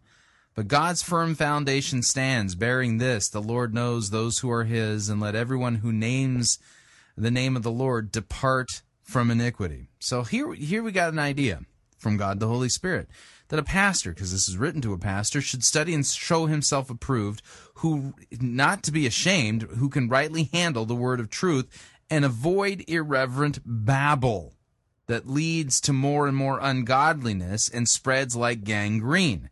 So here, well, if we don't want irreverent babble, what do we need? What do we need in church? Okay. Same book, chapter 3. Understand this, that in the last days there will come difficult times, for people will be lovers of self. Now, the people outside of the church, this is a perennial problem with them because they're dead in trespasses and sins. But Paul here is warning that in the last times there will be people who will be lovers of themselves in the church. That's the difference, okay?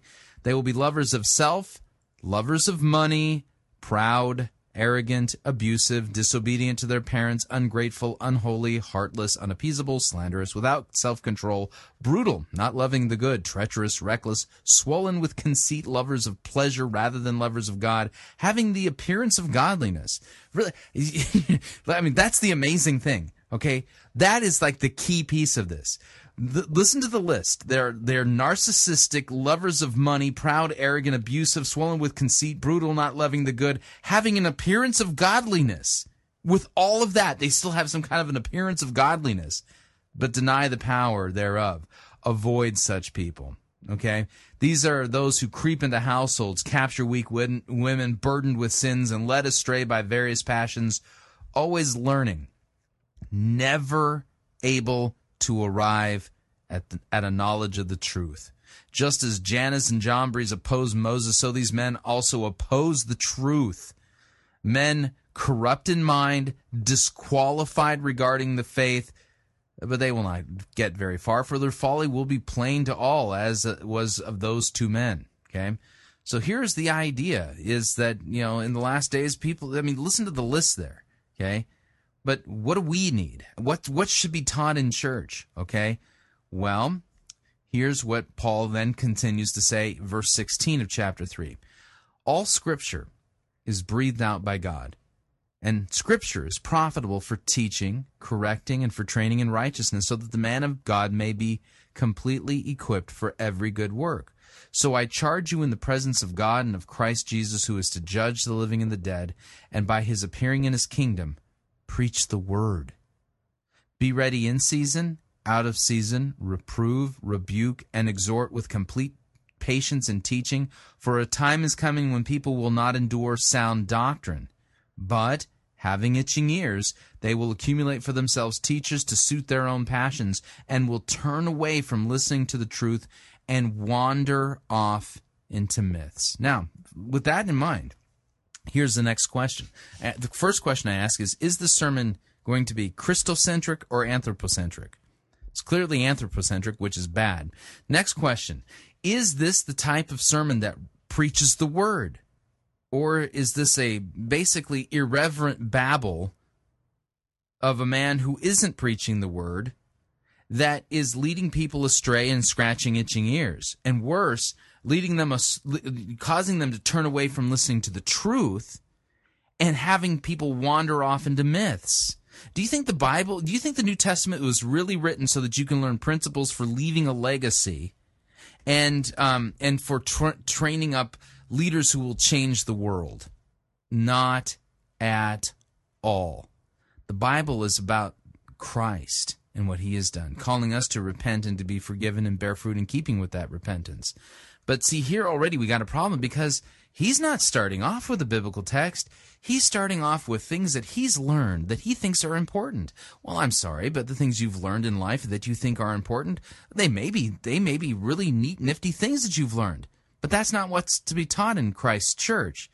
The word of Christ is to be taught, not your own opinions or ideas or whatever you think is cool and nifty. And so, these Legos are actually a big mess, but I see great, great potential. And today I'm going to talk about actually how to use our leadership influence to train up tenacious leaders.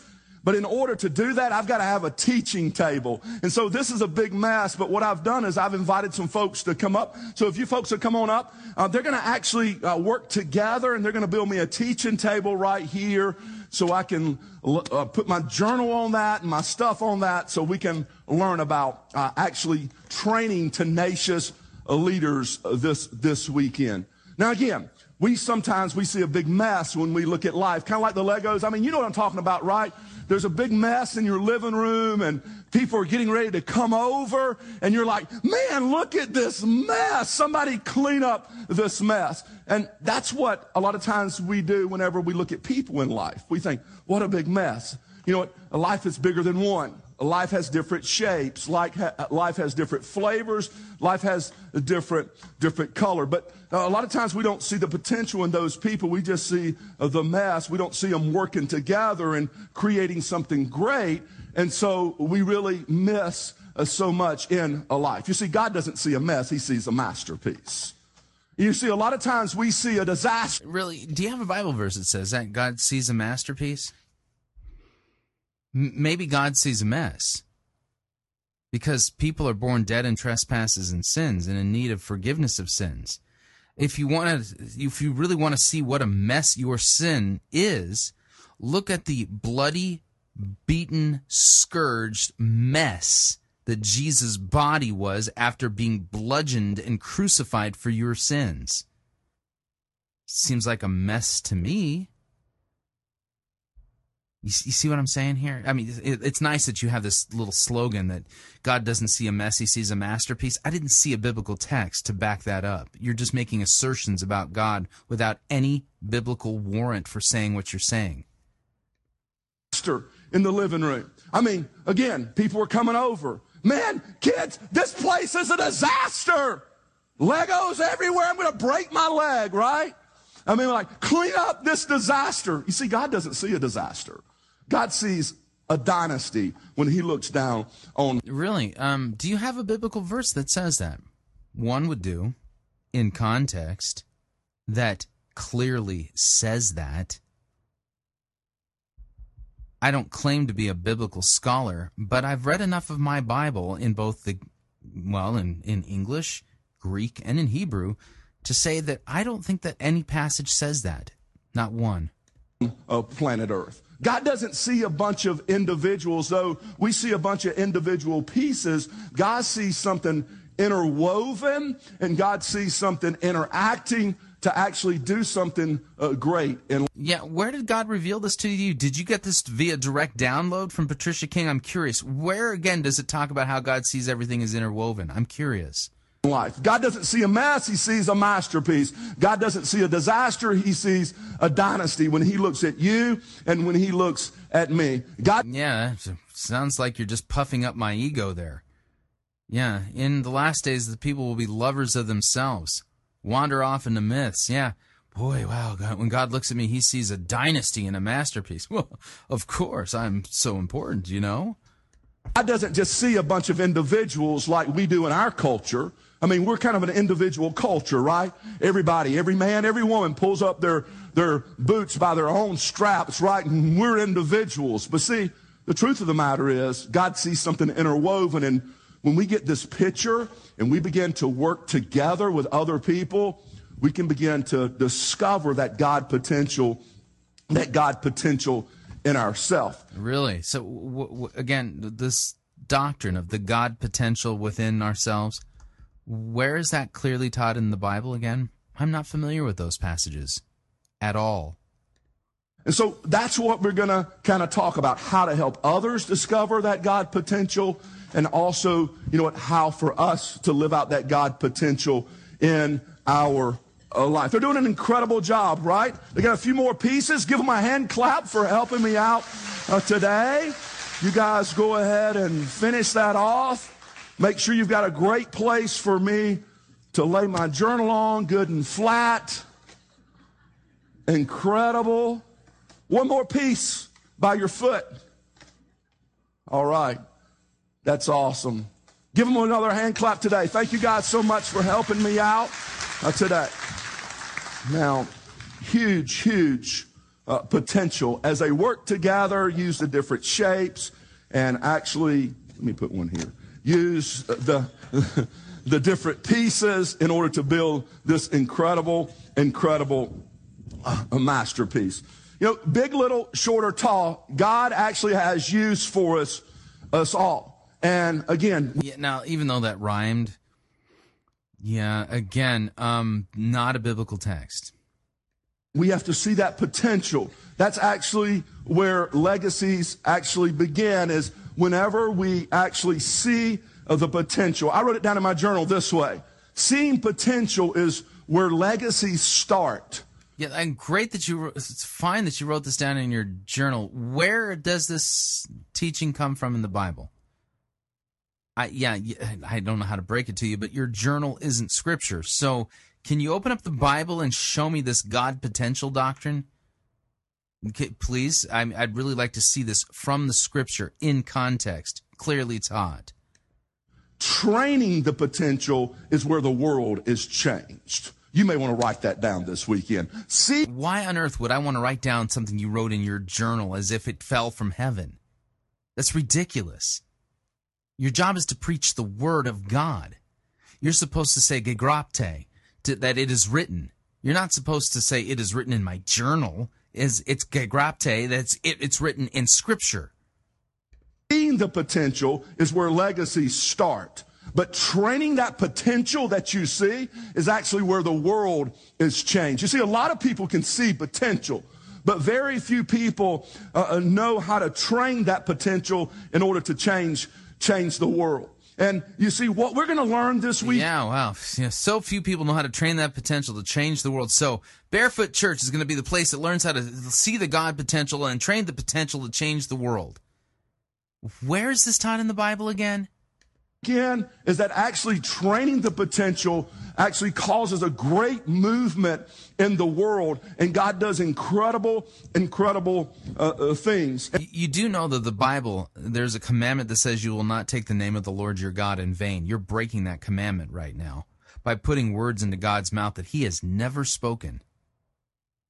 And so we're going to learn how to actually, again, train tenacious leaders. I wrote it down this way: tenacious, go-nacious leaders. Go-nacious, yeah. Not in the Bible either. And, you probably don't know what that word means, but you're going to figure out here in just... It means you probably recently were at an Ed Young leadership conference and you didn't prepare a sermon. That's what that means. just a few minutes. See, God wants you to be a tenacious leader. God wants those around you to be a tenacious leader. And so... Yeah, so where in the Bible does it say that God wants me to be a tenacious leader? I'm not familiar with that passage. You haven't read a single passage yet. I want to read to you what God's Word says. Yeah, please. I'd really like to see this from God's Word. I bet you anything that when we put those verses back in context, they won't say those things that you're trying to make them say. Actually, when it comes to train up children, to us as parents, because you see, God doesn't just see little children. God sees little children that are a part of something great and to do something incredible with their life. And so no matter whether you're actually parenting or you're training people at your Fortune 500 company, or you're a school teacher or a coach and you're training up a team, or you're actually trying to help other people around you, your peers, reach their God potential and achieve the great things in their life, or you yourself are actually wanting to achieve those things with your life, the actual training techniques work together and actually can apply to all those situations. Listen to what it says about training children in God's Word. Proverbs 22, verse 6. It says, train a child in the way he should go, in the way he or she should go. Now, a lot of times when people read that verse, they misunderstand what that verse means. Literally what that verse means is train a child in the way he or she should go, in the way that they are shaped, in the way that they are wired, according to their giftedness and the way that they learn. Did you know that people learn different ways? People don't all... Yeah, okay, let's point something out here. One verse, a proverb, train up a child in the way he should go. Even when he is old, he will not depart from it. The word should is there. Should. In the way he should go. So if I was a parent and I read this passage and I were thinking to myself, okay, what is the way that I should raise up my child? What is when I'm training up my child, what is the way that he or she, because I have girls too, that they should go? You know, so is this saying that what I really need to do is pay close attention to how they're shaped so that I see the God potential in them so that they can achieve their dream destiny? Well, tough for me to divine what my child's destiny or career is going to be. In fact, it would be difficult for me to talk about this in terms of career path because the word should is in there. Okay? So, train up a child in the way he should go. Well, the only shoulds that I know of that Scripture would clearly say are shoulds would be the things that my son or daughters ought to do or ought not to do. Those are the shoulds, okay? This passage is pointing us back to God's law, okay? God's law. Clearly, its primary purpose is to show us our sin, but for us Christians, it shows us what a good work is.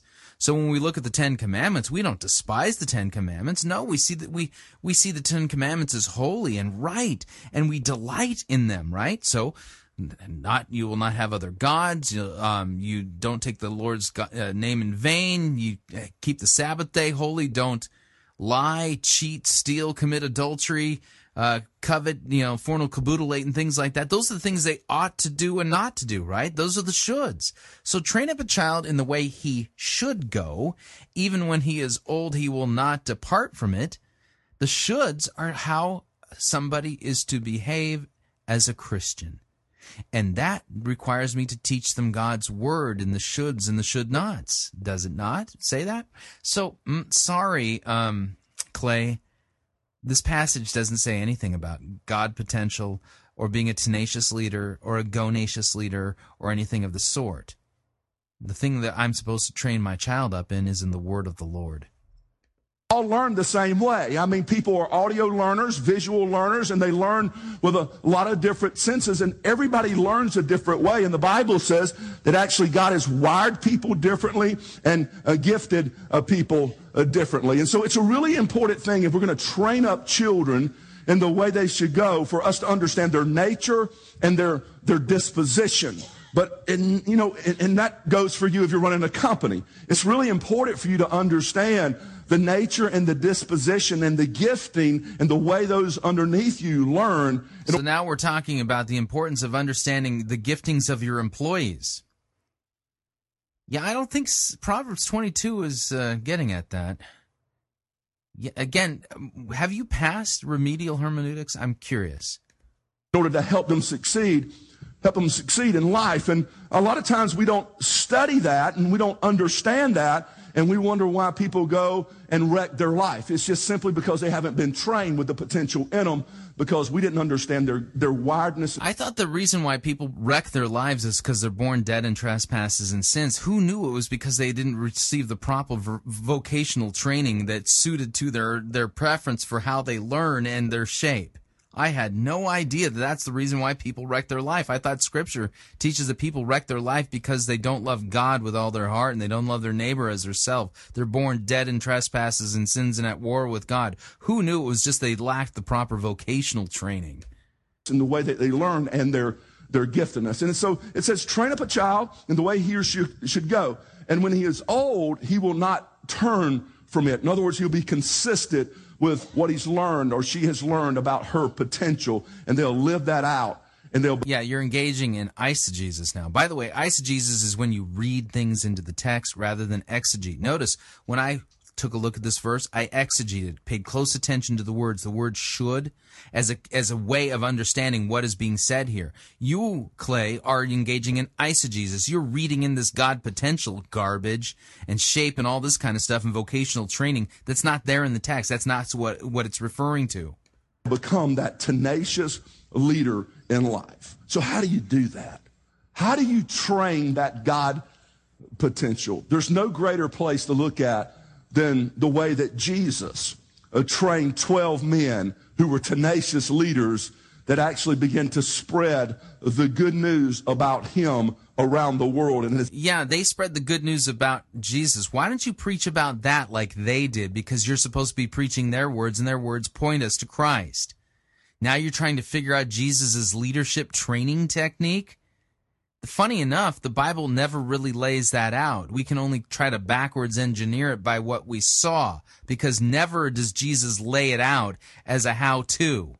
It's exactly why you and I are sitting here today, because Jesus had a model in the way that he trained tenacious leaders, those 12 men called disciples. A disciple is simply a follower, a student, or a learner. And the Bible says Jesus trained 12 of them, and they were tenacious, and they did something incredible with their life. And so if you want to train up tenacious kids, you want to train up tenacious employees, you want to train up tenacious leaders, actually in the church world, the principles all are the same. And so the first thing I wrote down about Jesus training these tenacious leaders is this, and if you and I want to do the same, we've got to build a bridge to their heart. You may want to write that down this way. Why would I want to write that down? Build a bridge to their heart. Where in the Bible does it say Jesus built a bridge to their heart? I can't think of a single passage that says that in any of the Gospels. What are you talking about? Weekend. You got to build a bridge to their heart. You see, because unless you capture somebody's heart, then you'll never be able to pour the things that will bring out that potential in them. And do you have a verse that says that? Really? You're making all these assertions, but you're not actually teaching this from any text that say these things. Jesus was a master at captivating people's heart and building a bridge to their heart so he could train them up with the gifts and the skills and the way that they were actually wired. And you and I have to do the same thing. So how did Jesus do? Where does it say I have to do the same thing?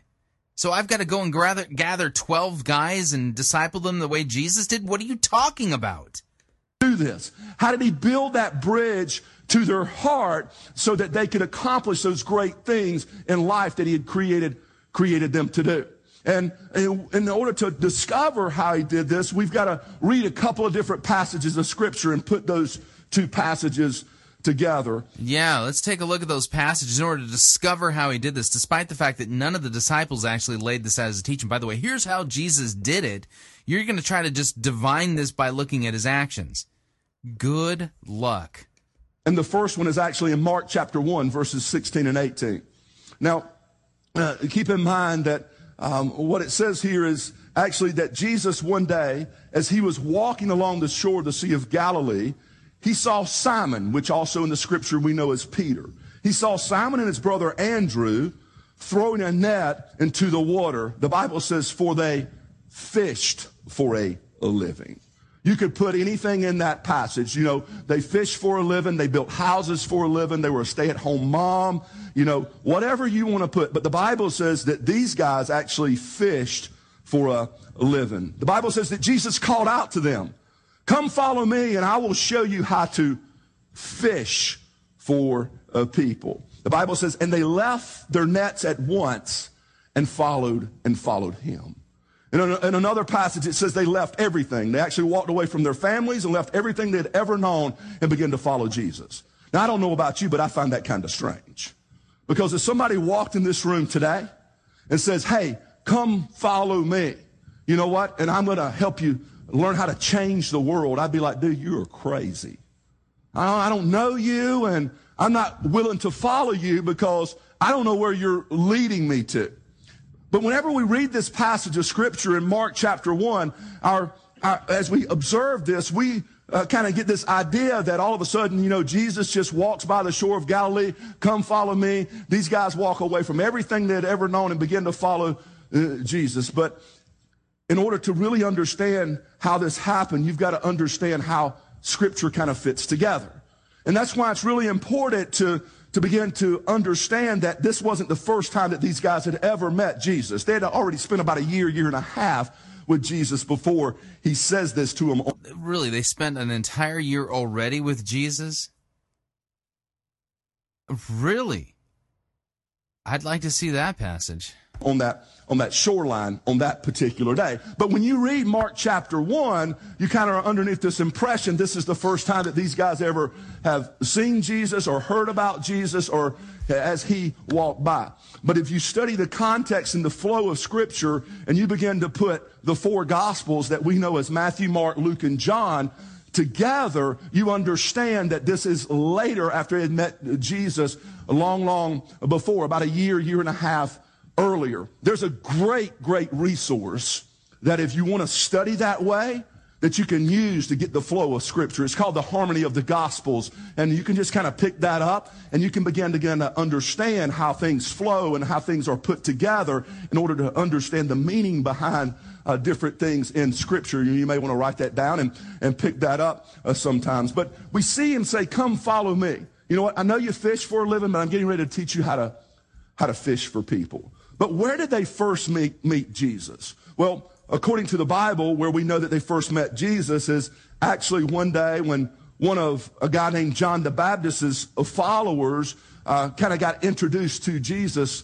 through John the Baptist. John the Baptist said something like this. He said, look, the Lamb of God who takes away the sin of the world. And in that culture, they would have understood what that meant, that this is the guy that's coming to help us succeed in life, the guy that's coming to actually forgive us and move us forward in life.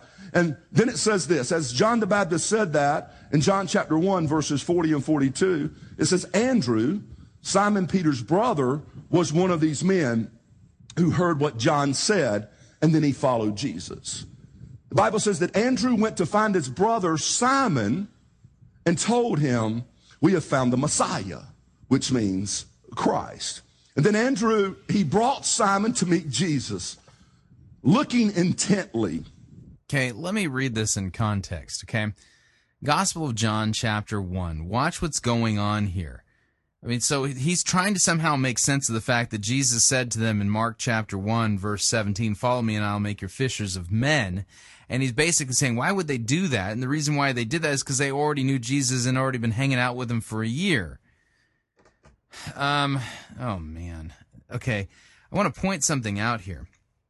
Okay, when you look at the Gospel of Mark begins with Jesus' baptism. Jesus is baptized in the Jordan, and then he immediately goes into the wilderness and is tempted for how long? 40 days, right?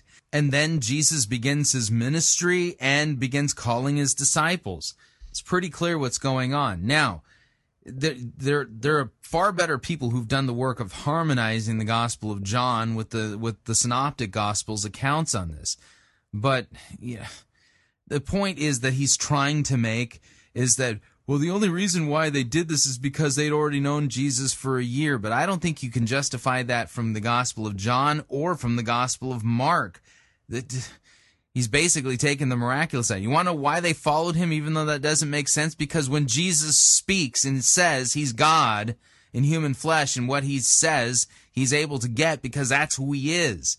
There was a miracle going on here. But, he said to them, they will become fishers of men, and they left their nets and followed him. Right on, okay? We continue.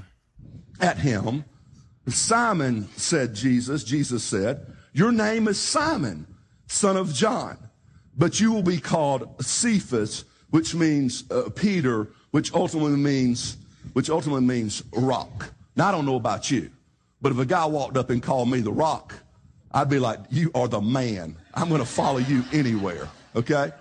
But he called Peter, he named him a rock. This is where Peter first meets Jesus. About a year and a half later, it's where he says, come and follow me. And so what is the importance of putting these two passages together?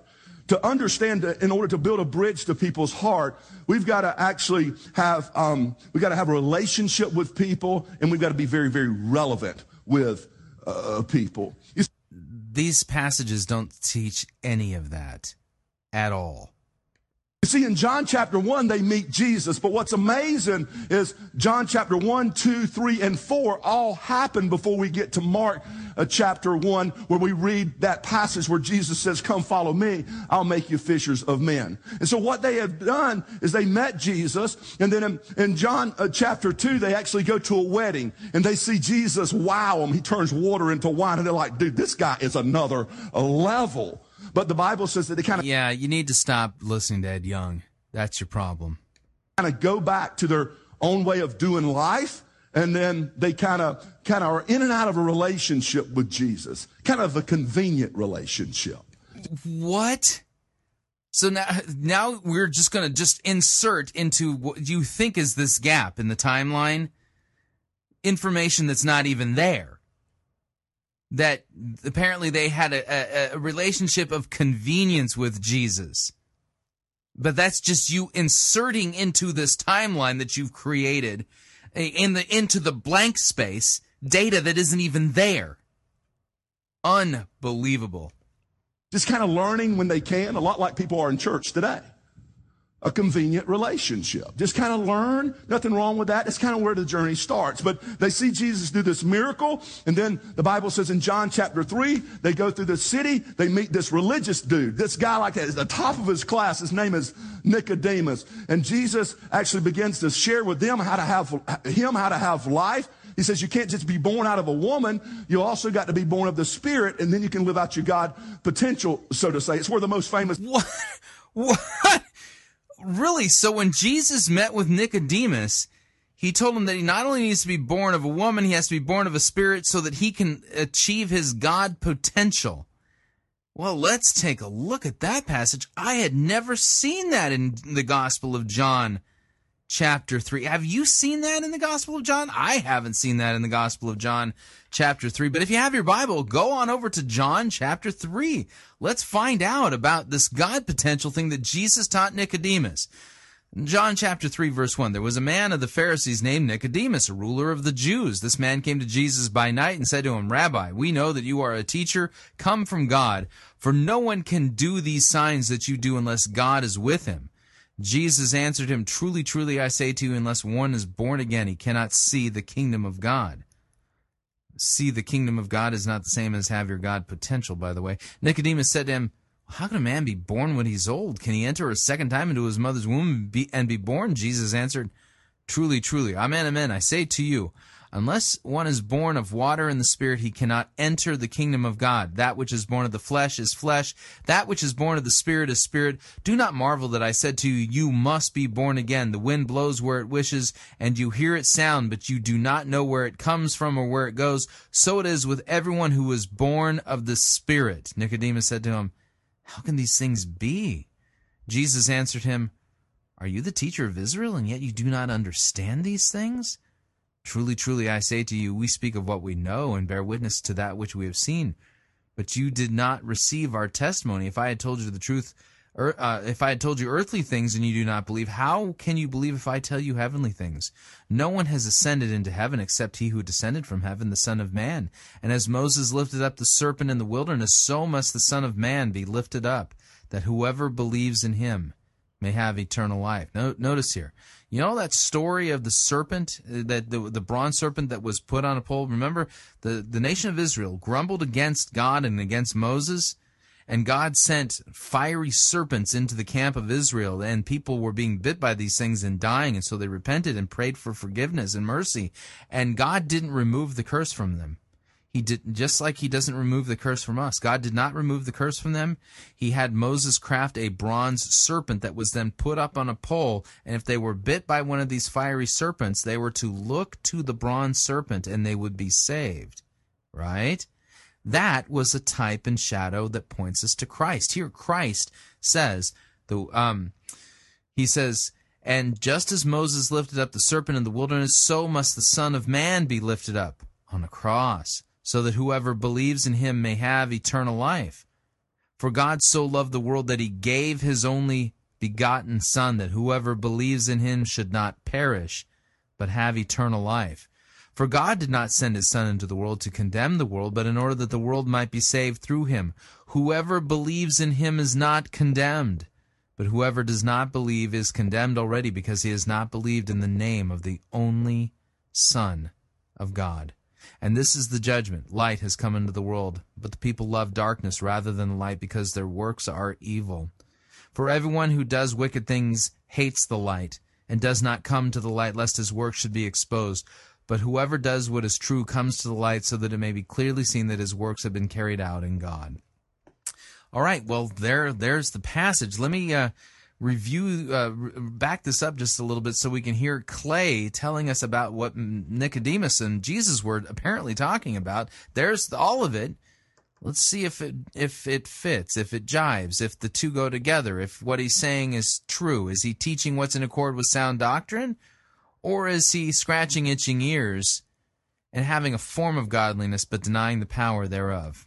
They see Jesus do this miracle, and then the Bible says in John chapter 3, they go through the city, they meet this religious dude, this guy like at the top of his class. His name is Nicodemus, and Jesus actually begins to share with them how to have life. He says you can't just be born out of a woman, you also got to be born of the Spirit, and then you can live out your God potential, so to say. It's where the most famous verse in all of the Bible. Yeah, so then you can live out your God potential.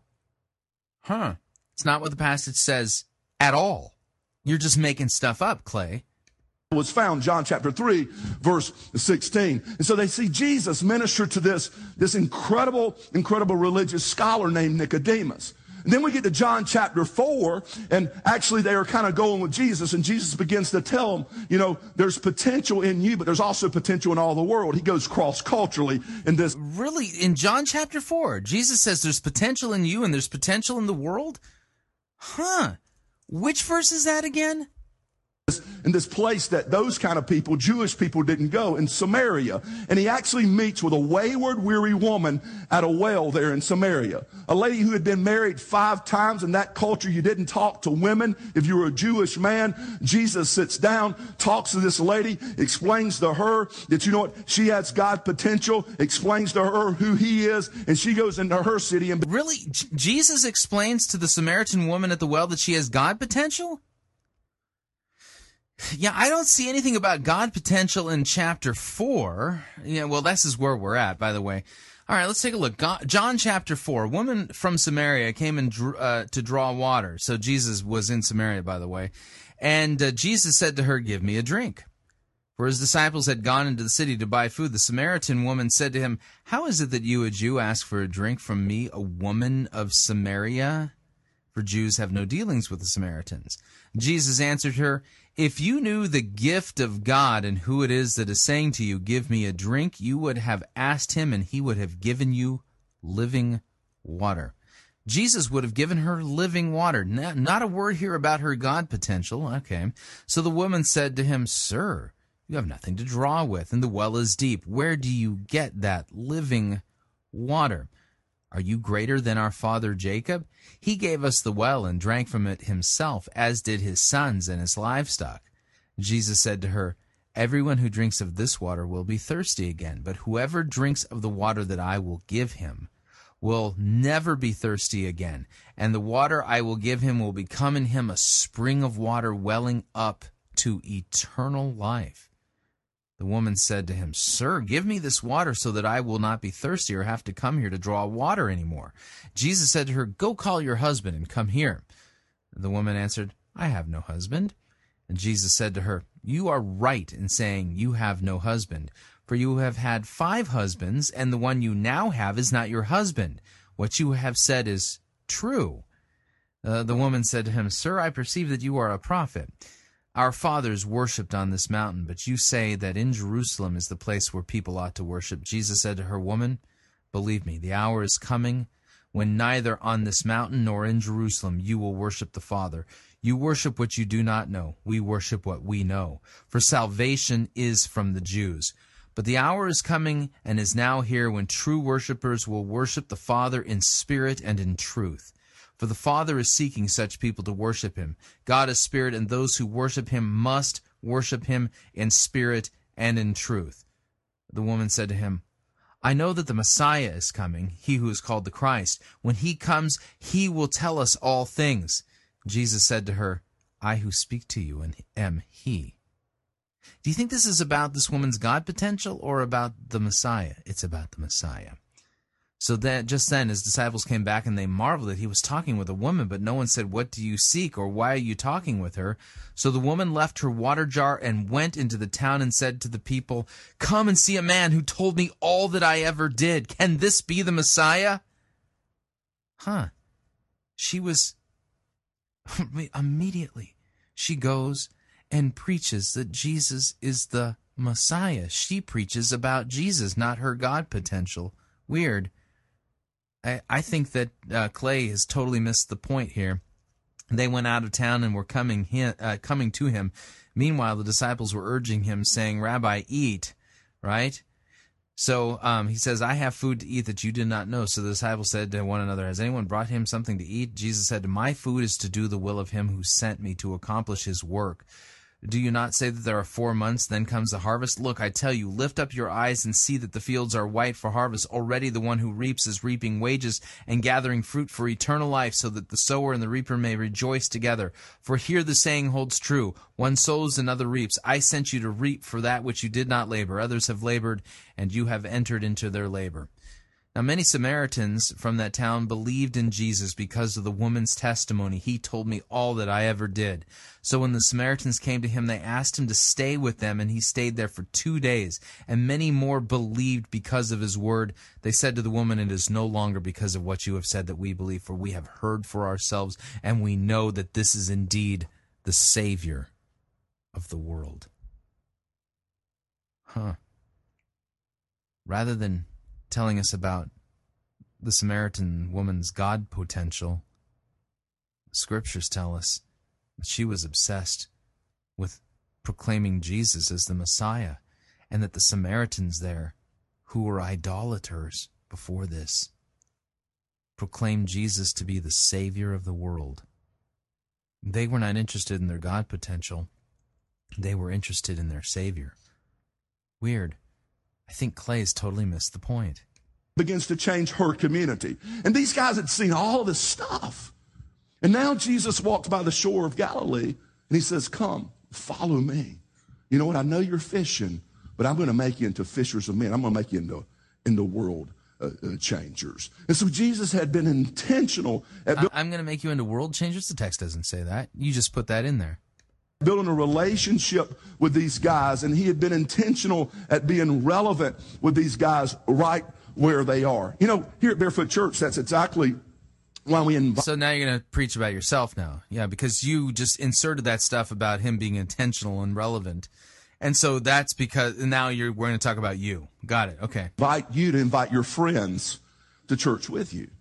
Because the truth of the matter is I'm just some guy up here speaking words on a platform trying to be very relevant and connect this good news about Jesus to people's heart and people. What's the good news again about being a gonacious, tenacious leader? The Bible doesn't teach this, so this isn't good news. This is called false doctrine. Don't trust me, but they trust you. And see, when they trust you and we partner together and we present something relevant where it connects with their heart, guess what happens? Their life is changed, and now they can be trained. So their life is changed by you trying to be relevant? I thought their life is changed when they are brought to repentance and the forgiveness of sins through the proclamation of God's Word. God's Word is what does the work, not your relevance. And become that great person that God has created them to be. You see, Jesus, he stepped into their world, invited them to step into his world so that actually they could change the world. And that's why we encourage you to invite your friends. That's why we encourage you to pick up some of those invite cards when we do series every single week. You know, because we want to speak in a relevant way to all people so that they can connect to the God of the universe and become those great people that God has created them to be. You know, yeah, because it's all about them becoming great people that God wants them to be. Wow, it's all about their God potential so they'd be tenacious, gonacious leaders. Who knew? You know, over in children's ministry, we are actually speaking in a relevant way that speaks to children. They're not just babysitting your kids over there. What's incredible is they're speaking to your kids in a language they can understand in a relevant way that connects with them so that they can learn right there where they are, 3 and 4 years old, that they have God potential and greatness is in them. And God wants to do amazing things through them. Whoa. So you're telling them that they have God potential and greatness is in them. You're not confronting them with their sins and proclaiming repentance and the forgiveness of sins in Jesus' name? Wow, you're teaching them narcissism, not humble contrition and repentance. Wow. Not just one day, but starting today. You see, it's really, really important to be relevant with people where they are in life and help them understand that their world actually fits with his plan, that how God has wired them, how God has designed them helps them fit with his plan. He sees them as being a piece of his great plan, of his great masterpiece, and how they fit into that actually begins to help them live out their God potential and change the world. So in other words, if I'm talking to a guy who owns a business, I talk to him and I begin to help him understand that, you know what, making money and all those people you lead is a potential for you to change the world. I don't always talk to him the same way I would talk to a teacher. You talk to a teacher a little bit different than you talk to a business guy. You're just relevant. You meet them where they are to help them get to where they need to be. You talk to children different than you talk to adults. You talk to somebody that is running after life very hard at 30 years old, different than maybe sometimes you would talk to a retiree. And so it's really, really important for you to understand the context and who you are talking to. You know, that's what makes it difficult sometimes from speaking from a platform, because you know what? There's different people in the room at different places in life, and they come from different backgrounds and different cultures, but we have to figure out a way for God to connect with their heart. Do you know that in 1937, H. Richard Niebuhr summarized liberal Christianity by basically saying this, that their message is they're preaching a God without wrath, brought men without sin into a kingdom without judgment through the ministrations of a Christ without a cross. That's a description that H. Richard Niebuhr came up with to describe liberalism and their message. I think this is pretty much the same thing. A God without wrath that brought men without sin into a kingdom without judgment through the ministrations of a Christ without a cross. Like a God without wrath who brought men without sin. In fact, it's even worse than that. Men who have a God potential, okay? into a kingdom without judgment. This is nothing but rehashed liberalism in purpose-driven language, all claiming to be biblically based. Oh, we believe the Bible, rather than the liberals. At least the liberals back then would openly attack the Bible. You guys don't even have the chutzpah to openly attack the Bible and go with your convictions. You just completely emasculate the Bible and rip it to shreds and say, oh yeah, we believe it, but we don't teach it. Be relevant to every single situation when we meet to those people. But if they trust you, and then they begin to understand in a way that they can learn about this great God, and He wants to do amazing things in their life. He wants to forgive them and raise them up to be that incredible thing that He has created them to be. Then everything changes. You've got to see the potential, and then you've got to actually bridge. You've got to bridge to their heart, build a bridge to their heart. And you do that by actually being relevant and being in relationship with people. You know, parents, can I tell you something? If you want to build a bridge to your kid's heart, then get in a relationship with them. Spend some time with your kids. Get into their world. Begin to understand who they are so you can help them step into His world, and then they can change the world. How much time are you really spending with your kids? Are you trying to make your kids a clone and just like you? Are you discovering their shape, their learning style, the way they give? And are you encouraging them to live out how God has wired them to be? It's really, really important for us to grab hold and us to understand as we're launching people into their God destiny, as we're training up tenacious leaders. We've got to build a bridge to their heart. The second thing that I wrote down in my journal about the way Jesus trained these 12 tenacious leaders is this. We've actually got to encourage them and give them a clear identity and clear understanding. A clear identity and clear understanding. Can I tell you something? That's why people are running all over the place today and not understanding what life is all about. They don't know who they are. You know, parents aren't giving kids a clear identity. Just kind of like, do life however you want to do it. And get your identity from whatever you watch on TV. You know the news will give you an identity. You know that actually the movies that your kids watch will give them an identity. But are you giving your kids, are you parenting, are you training, are you giving them a clear identity? Because if they don't have a clear identity, then they just wander all over the place searching for identity. You know what? Some people in here today are 65 years old and they still don't know who they are. They're still searching for who they are in life. But once you understand and you get out of that identity. If you're confused about who you are, pull out your wallet and look at your driver's license. It should give you some information about who you are. If you're still confused after that, find somebody who knows you and ask them, who am I? Quick, solve the problem and move on. But you don't need to talk about this during a sermon time in a church. Crisis, and you understand there is a living God who has created you for significance and purpose, and you begin to grab hold of that identity, that changes everything. And then you've got to get an understanding of how your identity fits into life in order for you to change the world. You got to learn how. Pshaw. None of this is taught in the Bible. This is just the mindless, empty babblings and empty words of a man who's abdicated his responsibility to preach the word.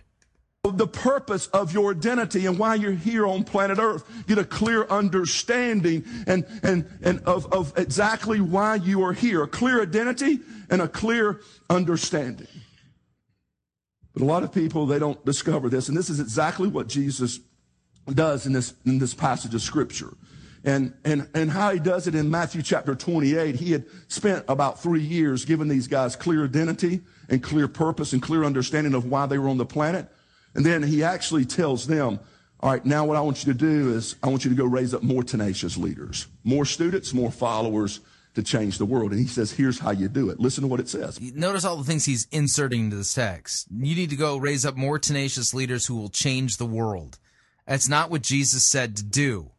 That's eisegesis. It's Matthew 28, verses 18 through 20. the Bible says that Jesus came to them and said, this is late in his journey with them. He says, all authority in heaven and on earth has been given to me. Now that's a powerful statement. We read that in the scripture and we don't even think about what that means. Can you imagine if all authority has been given to you over all of earth and all of heaven? That's the statement Jesus makes. He says, man, I am the king of the universe. I am the one that gives you purpose. I am the one that gives you identity. Don't forget this. You are world changers. Have some tenacity. Be a leader and go out and spread the good news around the world. All authority, Jesus says, has been given to me. He says, therefore, go and make disciples of all nations everywhere. Go and make more students, more learners of this good news. And then he says, baptizing them. Everybody say baptizing. You see, we say that word and we don't understand that word. Now, what he's going to say next proves he doesn't understand the word either. Baptism is simply an identity. It's saying that, you know what? That I have stopped doing life my own way. I've died to my old self. And when I'm dunked underwater, it's a symbolic way to say that, you know what? I've given that up. And when I'm raised out of the water, I'm identifying myself as a follower of Jesus Christ. I'm on his team. I put on the God jersey. That's what really, where in the Bible does it say that baptism is a symbol that shows that you're on Jesus's team? You're on Team Jesus. Where does the Bible say that? Let me give you what the Apostle Peter says about baptism in Acts chapter 2 and see if this jives with what you're saying. Okay? Now, Acts chapter 2, verse 37. This is the great day of Pentecost, the great sermon, right? You know, Peter has just blistered them with the law and preached the gospel to them. And here's what it says. Now, when they heard this, they were cut to the heart and said to Peter and the rest of the apostles, brothers, what shall we do? Peter said to them, repent and be baptized, every one of you, in the name of Jesus Christ, for the forgiveness of your sins, and you will receive the gift of the Holy Spirit. Okay, point this out. The word there for baptize in verse 38, be baptized, that's in the passive voice. Okay? So in other words, it's not something you're actively doing. Okay? In fact, it's the third person singular aorist passive imperative. Okay? It's something that is done to you. The very language, be baptized, because it's in the passive voice, makes it clear this isn't something you're doing, it's something that's being done to you. That means baptism is God's work, not yours. And it says specifically what it's for, okay? And, okay, be baptized for the forgiveness of sins, and you will receive the gift of the Holy Spirit. That's what the text says. It doesn't say be baptized. It doesn't say come and do baptism in the active voice. Do baptism to put on the team jersey to show that you're on Team Jesus. It says be baptized, passive, for the forgiveness of sins. If we're going to talk about baptism, we got to talk about it biblically. This is absolutely asinine. It's unbelievable that the vast majority of Christians in the United States have no clue what baptism is because they won't pay attention to what the Bible says about it. They approach these texts as if they know better than God the Holy Spirit what baptism is and what it isn't, what God can and cannot do in the waters of baptism. The Apostle Peter, under the inspiration of the Holy Spirit, on the day of Pentecost, says, be baptized, passive, for the forgiveness of sins. So if we're going to talk about baptism, we should talk about it biblically. Want another passage that talks about baptism? And let's adopt its language. We could say Romans chapter 6, do you not know that all of us, this is verse 3, who have been baptized into Christ were baptized into his death. We were buried with him by baptism into death, just as Christ was raised from the dead. We can say that in baptism, our sins are forgiven. We're baptized into Christ's death and to his resurrection. Or you can go to Colossians chapter 2. It talks about that our hearts are circumcised by the hands of Christ himself in the waters of our baptism. If we're going to talk about baptism, let's use biblical language, not this stuff. Okay?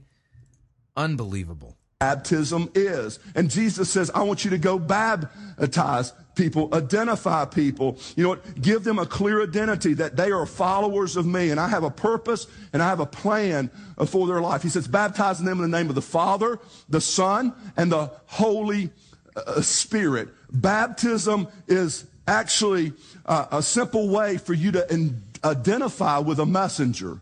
Actually, in this culture, people were baptized all the time for all kinds of things.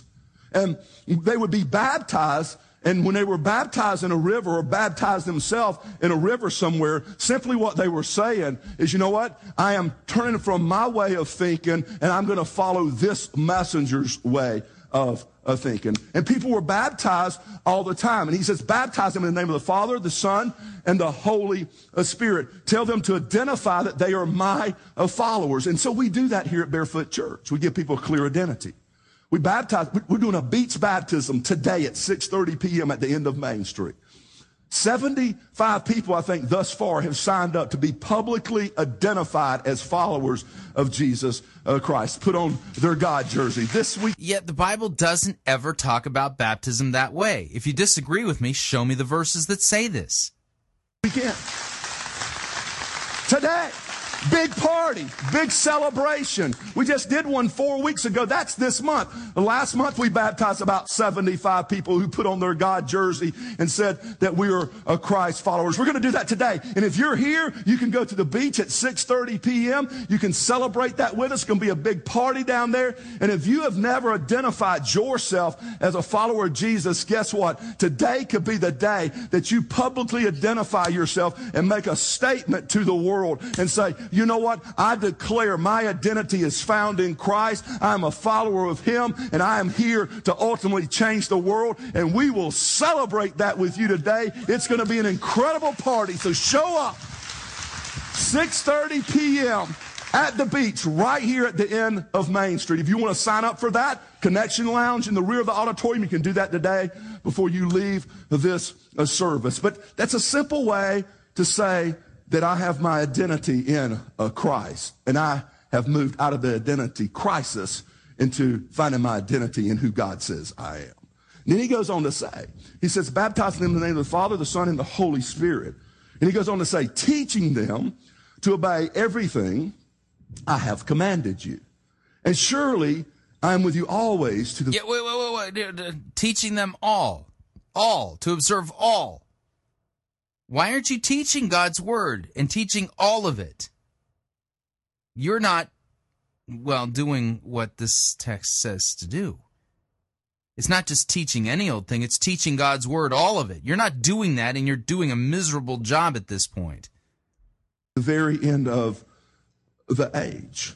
Basically, he says, begin to help them understand that they have purpose. I've commanded them to do things so that they have... Begin to help them to understand they have purpose? The text does not say that. You're inserting that. Boundaries in their life. You know, boundaries are a good thing. Do you know boundaries can help you score touchdowns in life? I mean, if you're an athlete and you stay inside the boundaries, guess what can happen? You can score incredible touchdowns. If you're a basketball player, if you stay inside the boundaries, you can put the ball through the net. And Jesus has set boundaries for you and me. And we call them commands and ways to live life. And the reason for that is so we can discover our God potential. Oh, man, this is so blasphemous. I don't even know. I don't even know if I get through this thing. And God knows a whole lot more about our boundaries than we do. But when we discover what those boundaries are and we live inside of those lines, guess what happens? Incredible vision is caught, and we can do incredible things with our... Right, so just live inside the boundaries, and then you'll catch vision so that you can change the word in a gonacious way. all law, no gospel, eisegesis like you wouldn't believe, man-centered, not Christ-centered, total Bible twisting. I mean, seriously, what in this sermon can you point to that demonstrates that he's qualified, according to the biblical qualifications of a teacher in the church, to be teaching anybody anything? Our life. That's the problem with people today. They don't know the boundaries. And they're here and they're there and they're trying to discover all kinds of things with their life, trying to make sense of life. You know, the Bible says where there is no vision, where there is no revelation of God, it says that people actually waste away.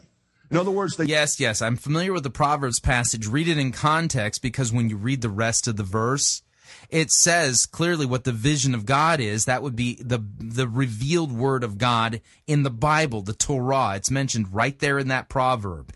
They live 60, 70, 80 years here on planet Earth, never find that significant purpose, and they waste away in life. Can I declare to you today something? This is just flat out false teaching of the highest magnitude. Something. God has a significant purpose for your life. God has a plan for your life. God has a vision for your life. And it is to be a part of something greater than yourself. It is to be a part of what he calls his bride. It's called the local church. And when you begin to discover that and you begin to follow Jesus with your life, incredible things begin to happen in your life. But, you know, a lot of times we don't identify people and we don't set those boundaries. Jesus set two major boundaries. And he summed it all up with this, Matthew 22. He says, love God with all your heart, soul, mind, and strength. In other words, discover who God is and begin to understand and have a love relationship with him and understand he wants you to achieve great things. And then he says the second is a lot like that. He says, love others as you love yourself. Yeah, that's the summary of the law. How you doing at that? That's the thing that condemns you, because when you look at those two commandments and then you look at your life, understanding that's the standard, you realize you ain't pulling it off. And that can't be what saves you. In fact, the Apostle Paul, writing under the inspiration of the Holy Spirit in Romans 3 and in the whole book of Galatians, makes it clear that we are not saved by loving God and loving neighbor. Instead, we're saved because Christ perfectly loved God and loved neighbor in our place, and his righteousness is given to us as a gift through faith. Just like our sin was laid on him, his righteousness is laid on us as a gift. Read Philippians chapter 3. In other words, love God, discover who you are, and then love others and begin to spread this good news about a resurrected Jesus who wants to resurrect their life around the world. Love others and begin to share this message. The good news that Jesus wants to resurrect your life, that is not the good news. You don't know what the gospel is, sir. Message. You know, that's incredible. A lot of times we don't want to share the message of Christianity because we're scared we're going to offend somebody. I'm like, dude, it's the great news. It's the good news. That's what gospel means. It's the good news. Go and share it with somebody with your gifts, your talents. Love God. Understand he's created you with great, great attributes. That don't mean get on a street corner and yell, turn or burn. No, get out there and share some good news that God has changed my life and he'll change your life too. It's good news.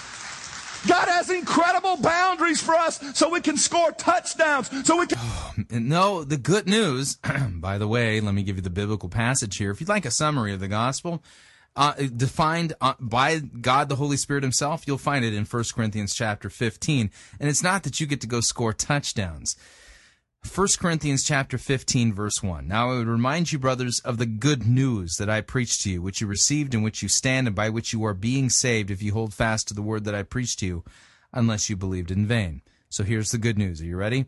For I delivered as of first importance what I also received, that Christ died for our sins, in accordance with the Scripture, that he was buried and raised on the third day, in accordance with the Scripture, and that he appeared to Cephas and to the 12, and that he appeared to more than 500 brothers at one time, most of whom are still alive, though some have fallen asleep. Then he appeared to James and the other apostles, and last of all to one untimely born, he appeared also to me. The good news is that Christ died for our sins. This guy's preaching a false gospel, okay? And I would warn him. In fact, I'm sure he's listening, so I will warn him to his face.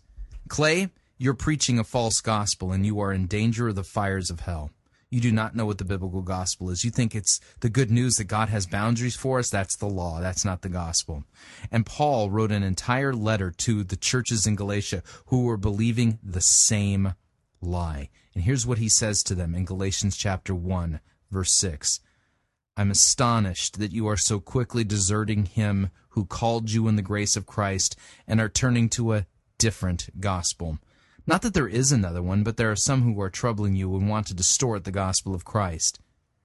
But even if we or an angel from heaven should preach to you a gospel contrary to the one we have preached to you, let him be damned, accursed, anathema.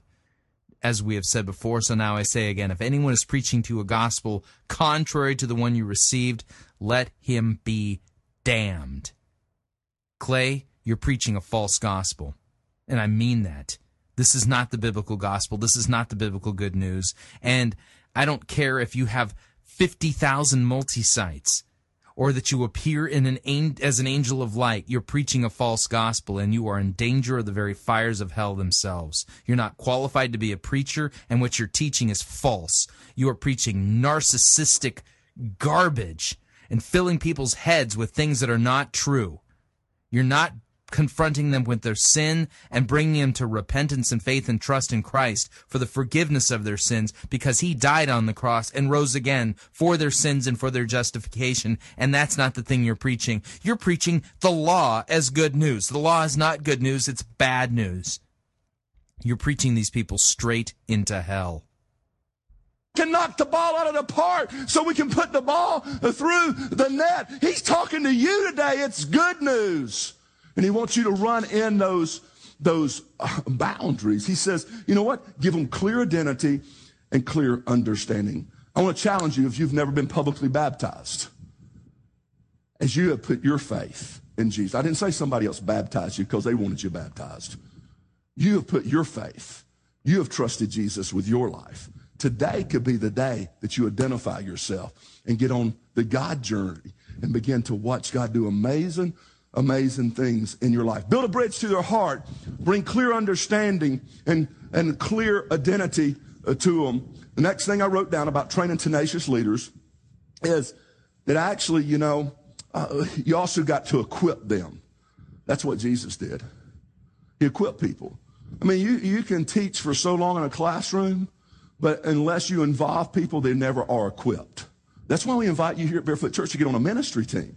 It's a place you're equipped to discover who God has created you to be.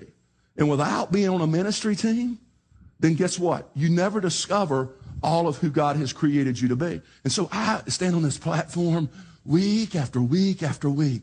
And I encourage you, I don't care if you're retired, I encourage you, get in the game. You're not retired from God's work in your life. You know what? You got a heartbeat in your chest. You got air in your lungs. And God wants to do an amazing thing through you. But you discover that by being involved. And Jesus involved these guys, and he began to help them discover who they were, and he equipped them by putting them in the game. You see, Jesus had begun to bring understanding and encourage them in their identity and actually their purpose in life. But here's where he begins to bring out their passions.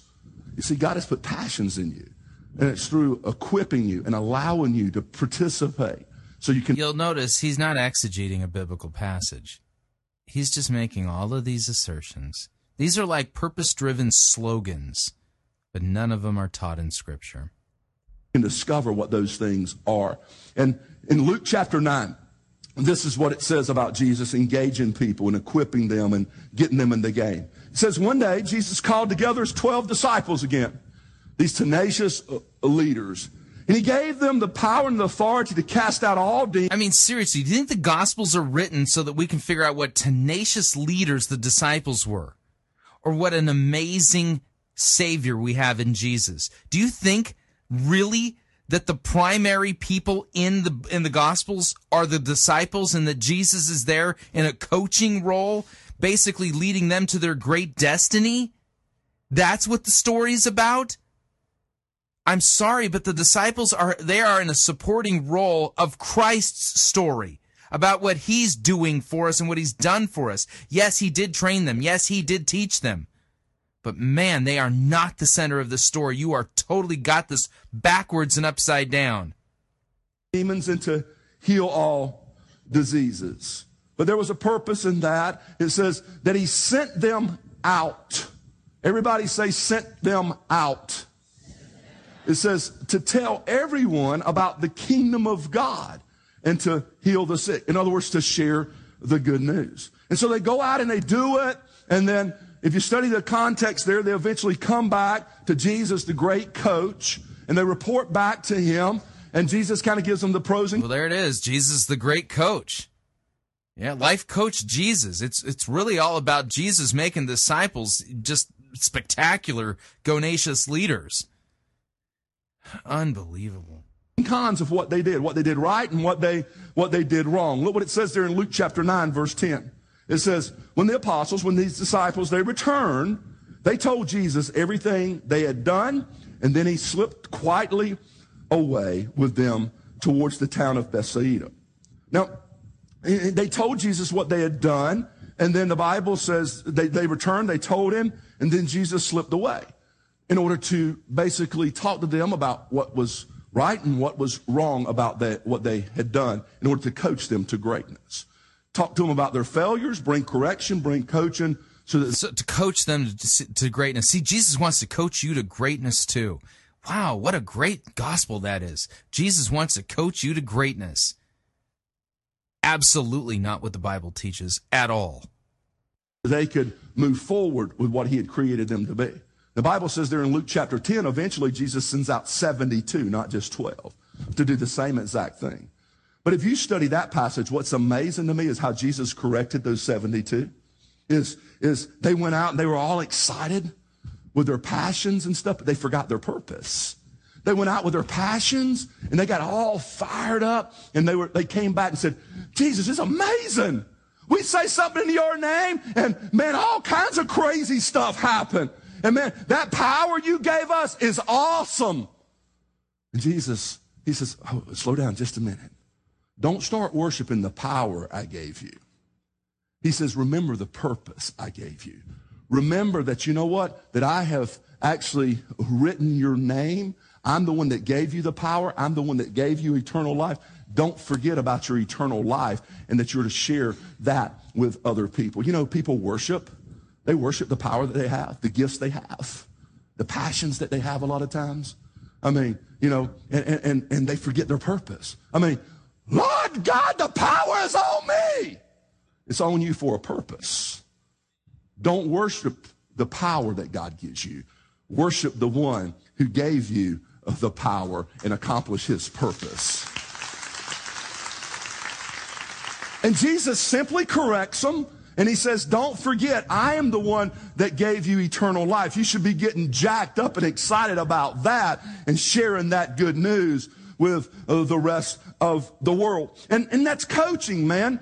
And that's correction. And that's helping you become great in life to live out your passions. You know, I wrote this in my journal this week, and I think this is an incredible statement. It may be the tweetable moment. Yeah, tweetable moment is something from your journal. Not from the Bible, but from your journal. That's just great. Moment of all times today. And I wrote it down this way.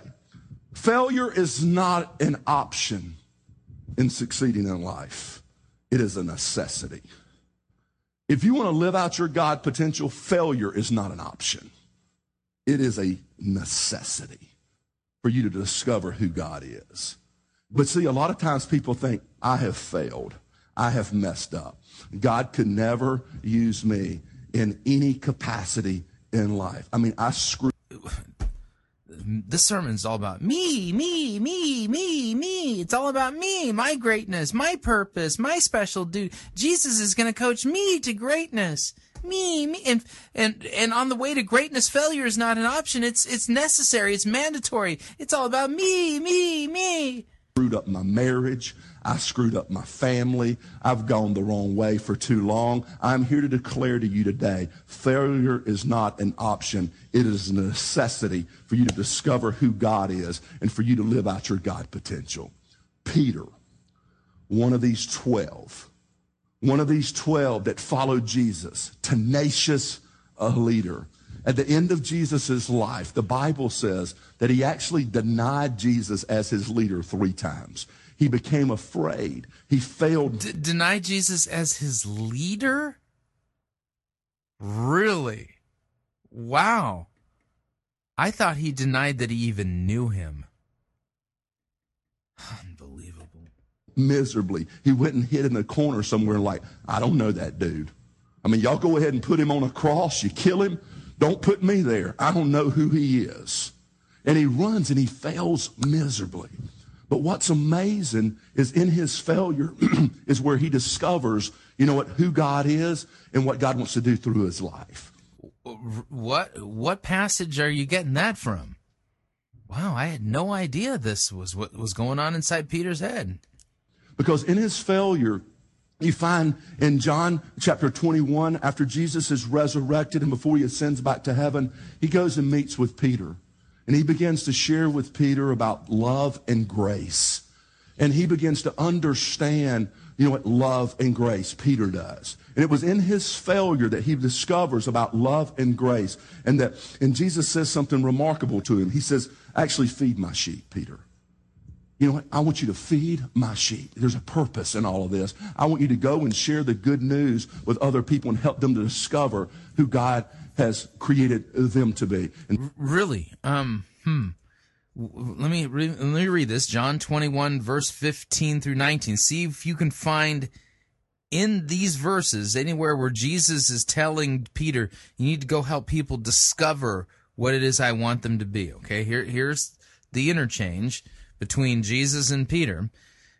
Verse 15, when they had finished breakfast, Jesus said to Simon Peter, Simon, son of John, do you love me more than these? He said to him, yes, Lord, you know that I love you. He said to him, feed my lambs. He said to him a second time, Simon, son of John, do you love me? He said to him, yes, Lord, you know that I love you. He said to him, tend my sheep.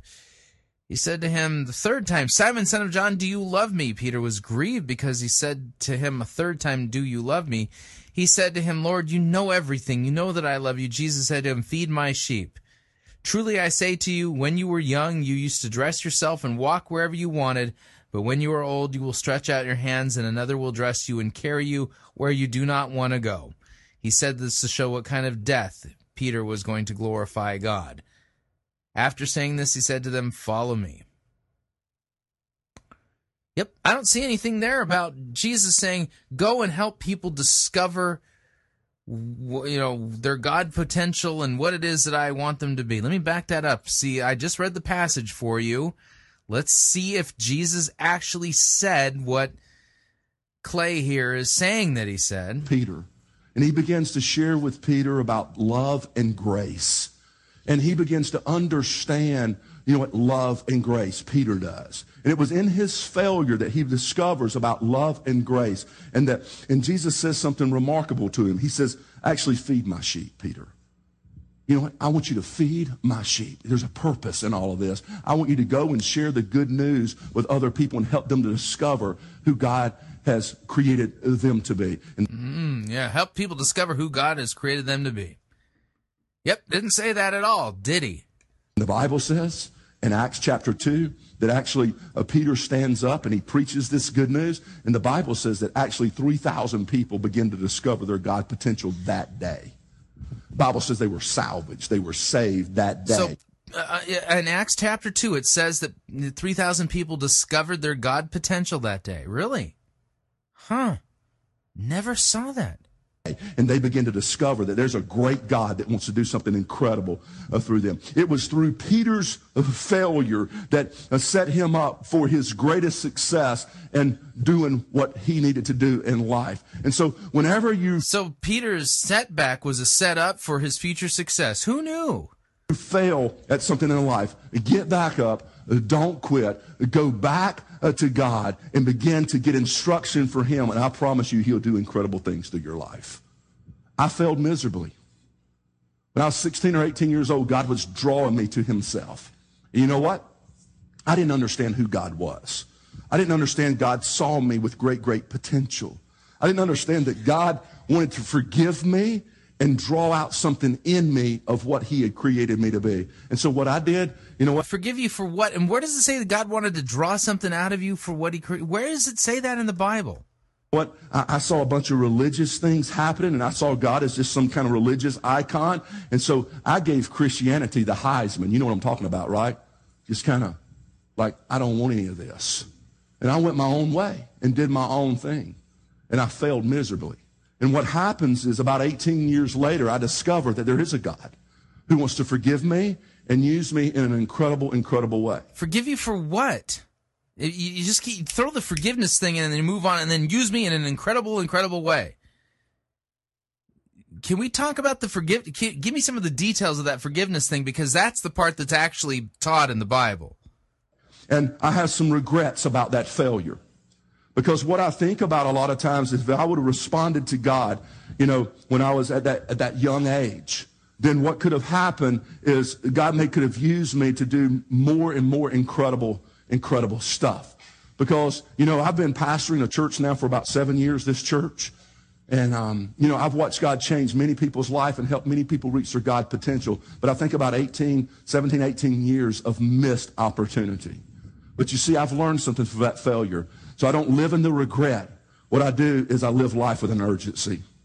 And I understand that, you know what, that I failed miserably and I missed a lot of opportunity, but I refuse to miss opportunity again. And so you see a pastor that stands on stage every single weekend, and he is very urgent about what God wants to do in your life and help you reach your God potential. And the truth of the matter is, you know what, I have an attitude of not delaying and putting off what God wants to do in my life and in your life. It's because I delayed it too long. And you see, my failure taught me to live life with an urgency. I'm here to declare to you today, in an urgent manner, that God wants to do something incredible in your life. Yeah, well, I'm glad it's urgent, you know, but it's a false gospel. And no matter how many times you have failed, I want you to understand something, that he wants to do an incredible, incredible ministry in your life. He wants to train you up. He wants you to be a tenacious leader. Yeah, he wants you to change the world, and he's going to coach you. He wants you to do, I don't care how long you have missed and how long you have messed up. God sees you not as a mess, but as a masterpiece. Yeah, no Bible verse says that. Not as a disaster, but as a dynasty. Yeah, no verse says that. This is all just plain old narcissism. He doesn't see you as an individual. He sees you as something interwoven to do something greater than you can do by yourself. So here comes the litany of unsubstantiated claims apparently attributed to God. Which leads to the last principle about training tenacious leaders. And I wrote it down this way. We've got to actually, we not only need to equip them, we also have to unleash them. That's what Jesus did. He unleashed these tenacious leaders. The Bible says he ascended to heaven and then he unleashed them to do ministry. Listen to what Jesus said in John chapter 20, verse 21. He says, peace be with you. As the Father has sent me, so I am what? Sending you. Everybody say sending you. Everybody say sending me. Everybody say sending me, like God is sending you to do something great with your life. He says what? Oh, wow, this is so bad. More narcissism. Sending what? Who is that? That's you. That's me. He's talking to the disciples, but he's also talking to you and me today. I want you to understand something. God wants to unleash something in you that you have never seen, you have never thought about, you have never imagined. God wants you to be a part of something greater than you can be by yourself. God wants you to be a part of something. Again, he's just basically just throwing out all these unfounded assertions. God wants you to do this, God wants to that, and God, no Bible verse says any of this stuff. He's lying about God and using God's name to lie. And he calls his bride, his incredible church, he calls it the bride of Christ, the people of God. God wants to reach down into your life, no matter what shape, what color, you know, how big, how small. He sees you be a part of something greater than yourself. He sees those passions. He sees those abilities. He sees those incredible, incredible things in you. And he wants to raise up a tenacious... Yeah, he sees incredible things in you. Weird, because it says we're born dead in trespasses and sins. Huh. a leader, a tenacious leader, somebody that will go out and change the world. God is raising up world changers. No matter how young they are, those aren't kids of tomorrow, those are kids of today. And God will use them in an incredible, incredible way. You're not just a person of tomorrow, you are a person of today. And guess what? If you surrender and you begin to understand there is a God who wants to use you to do something powerful, you can keep putting it off. But the urgency is today. There may be no tomorrow. The Bible says life is like a vapor. Make a difference while you are here. Live out your God potential. Surrender your life to Him. The one. Yeah, none of this is the Bible. This is not repentance and the forgiveness of sins. It's not the biblical gospel. What are you talking about? This is just emptiness. Who places those incredible gifts in you and move forward and change the world. Man, I want to inspire you. I want to inspire you to change the world. Understand that no matter how many times you have screwed up, God is a God of grace. God is a God of love. God is a God that says, come to me and I will actually change your life and train you up to be a tenacious leader. Can you bow your heads, please? God. No, we're done. Wow. Absolute litany of false doctrine, false teaching. This is not what the Bible teaches at all. That was not the biblical gospel. That was not biblical teaching. This guy has no qualifications to be a teacher in the church. None whatsoever. Unbelievable. Pray for the folks at Barefoot Church. They are not hearing the truth. They're not hearing God's word. They're not hearing the gospel. They're being fed lies and narcissistic slogans. This is not what the Scripture teaches. Pray, pray, pray for them. Whoa, that was horrible. All right, well, we're at the end of another edition of Fighting for the Faith. If you'd like to email me regarding anything you've heard on this edition or any previous editions of Fighting for the Faith, you can do so. My email address, talkback@fightingforthefaith.com, or you can ask to be my friend on Facebook. It's facebook.com/Pirate Christian. Or you can follow me on Twitter. My name there, @PirateChristian. Till tomorrow, may God richly bless you in the grace and mercy won by Jesus Christ and His vicarious death on the cross for all of your sins. Amen.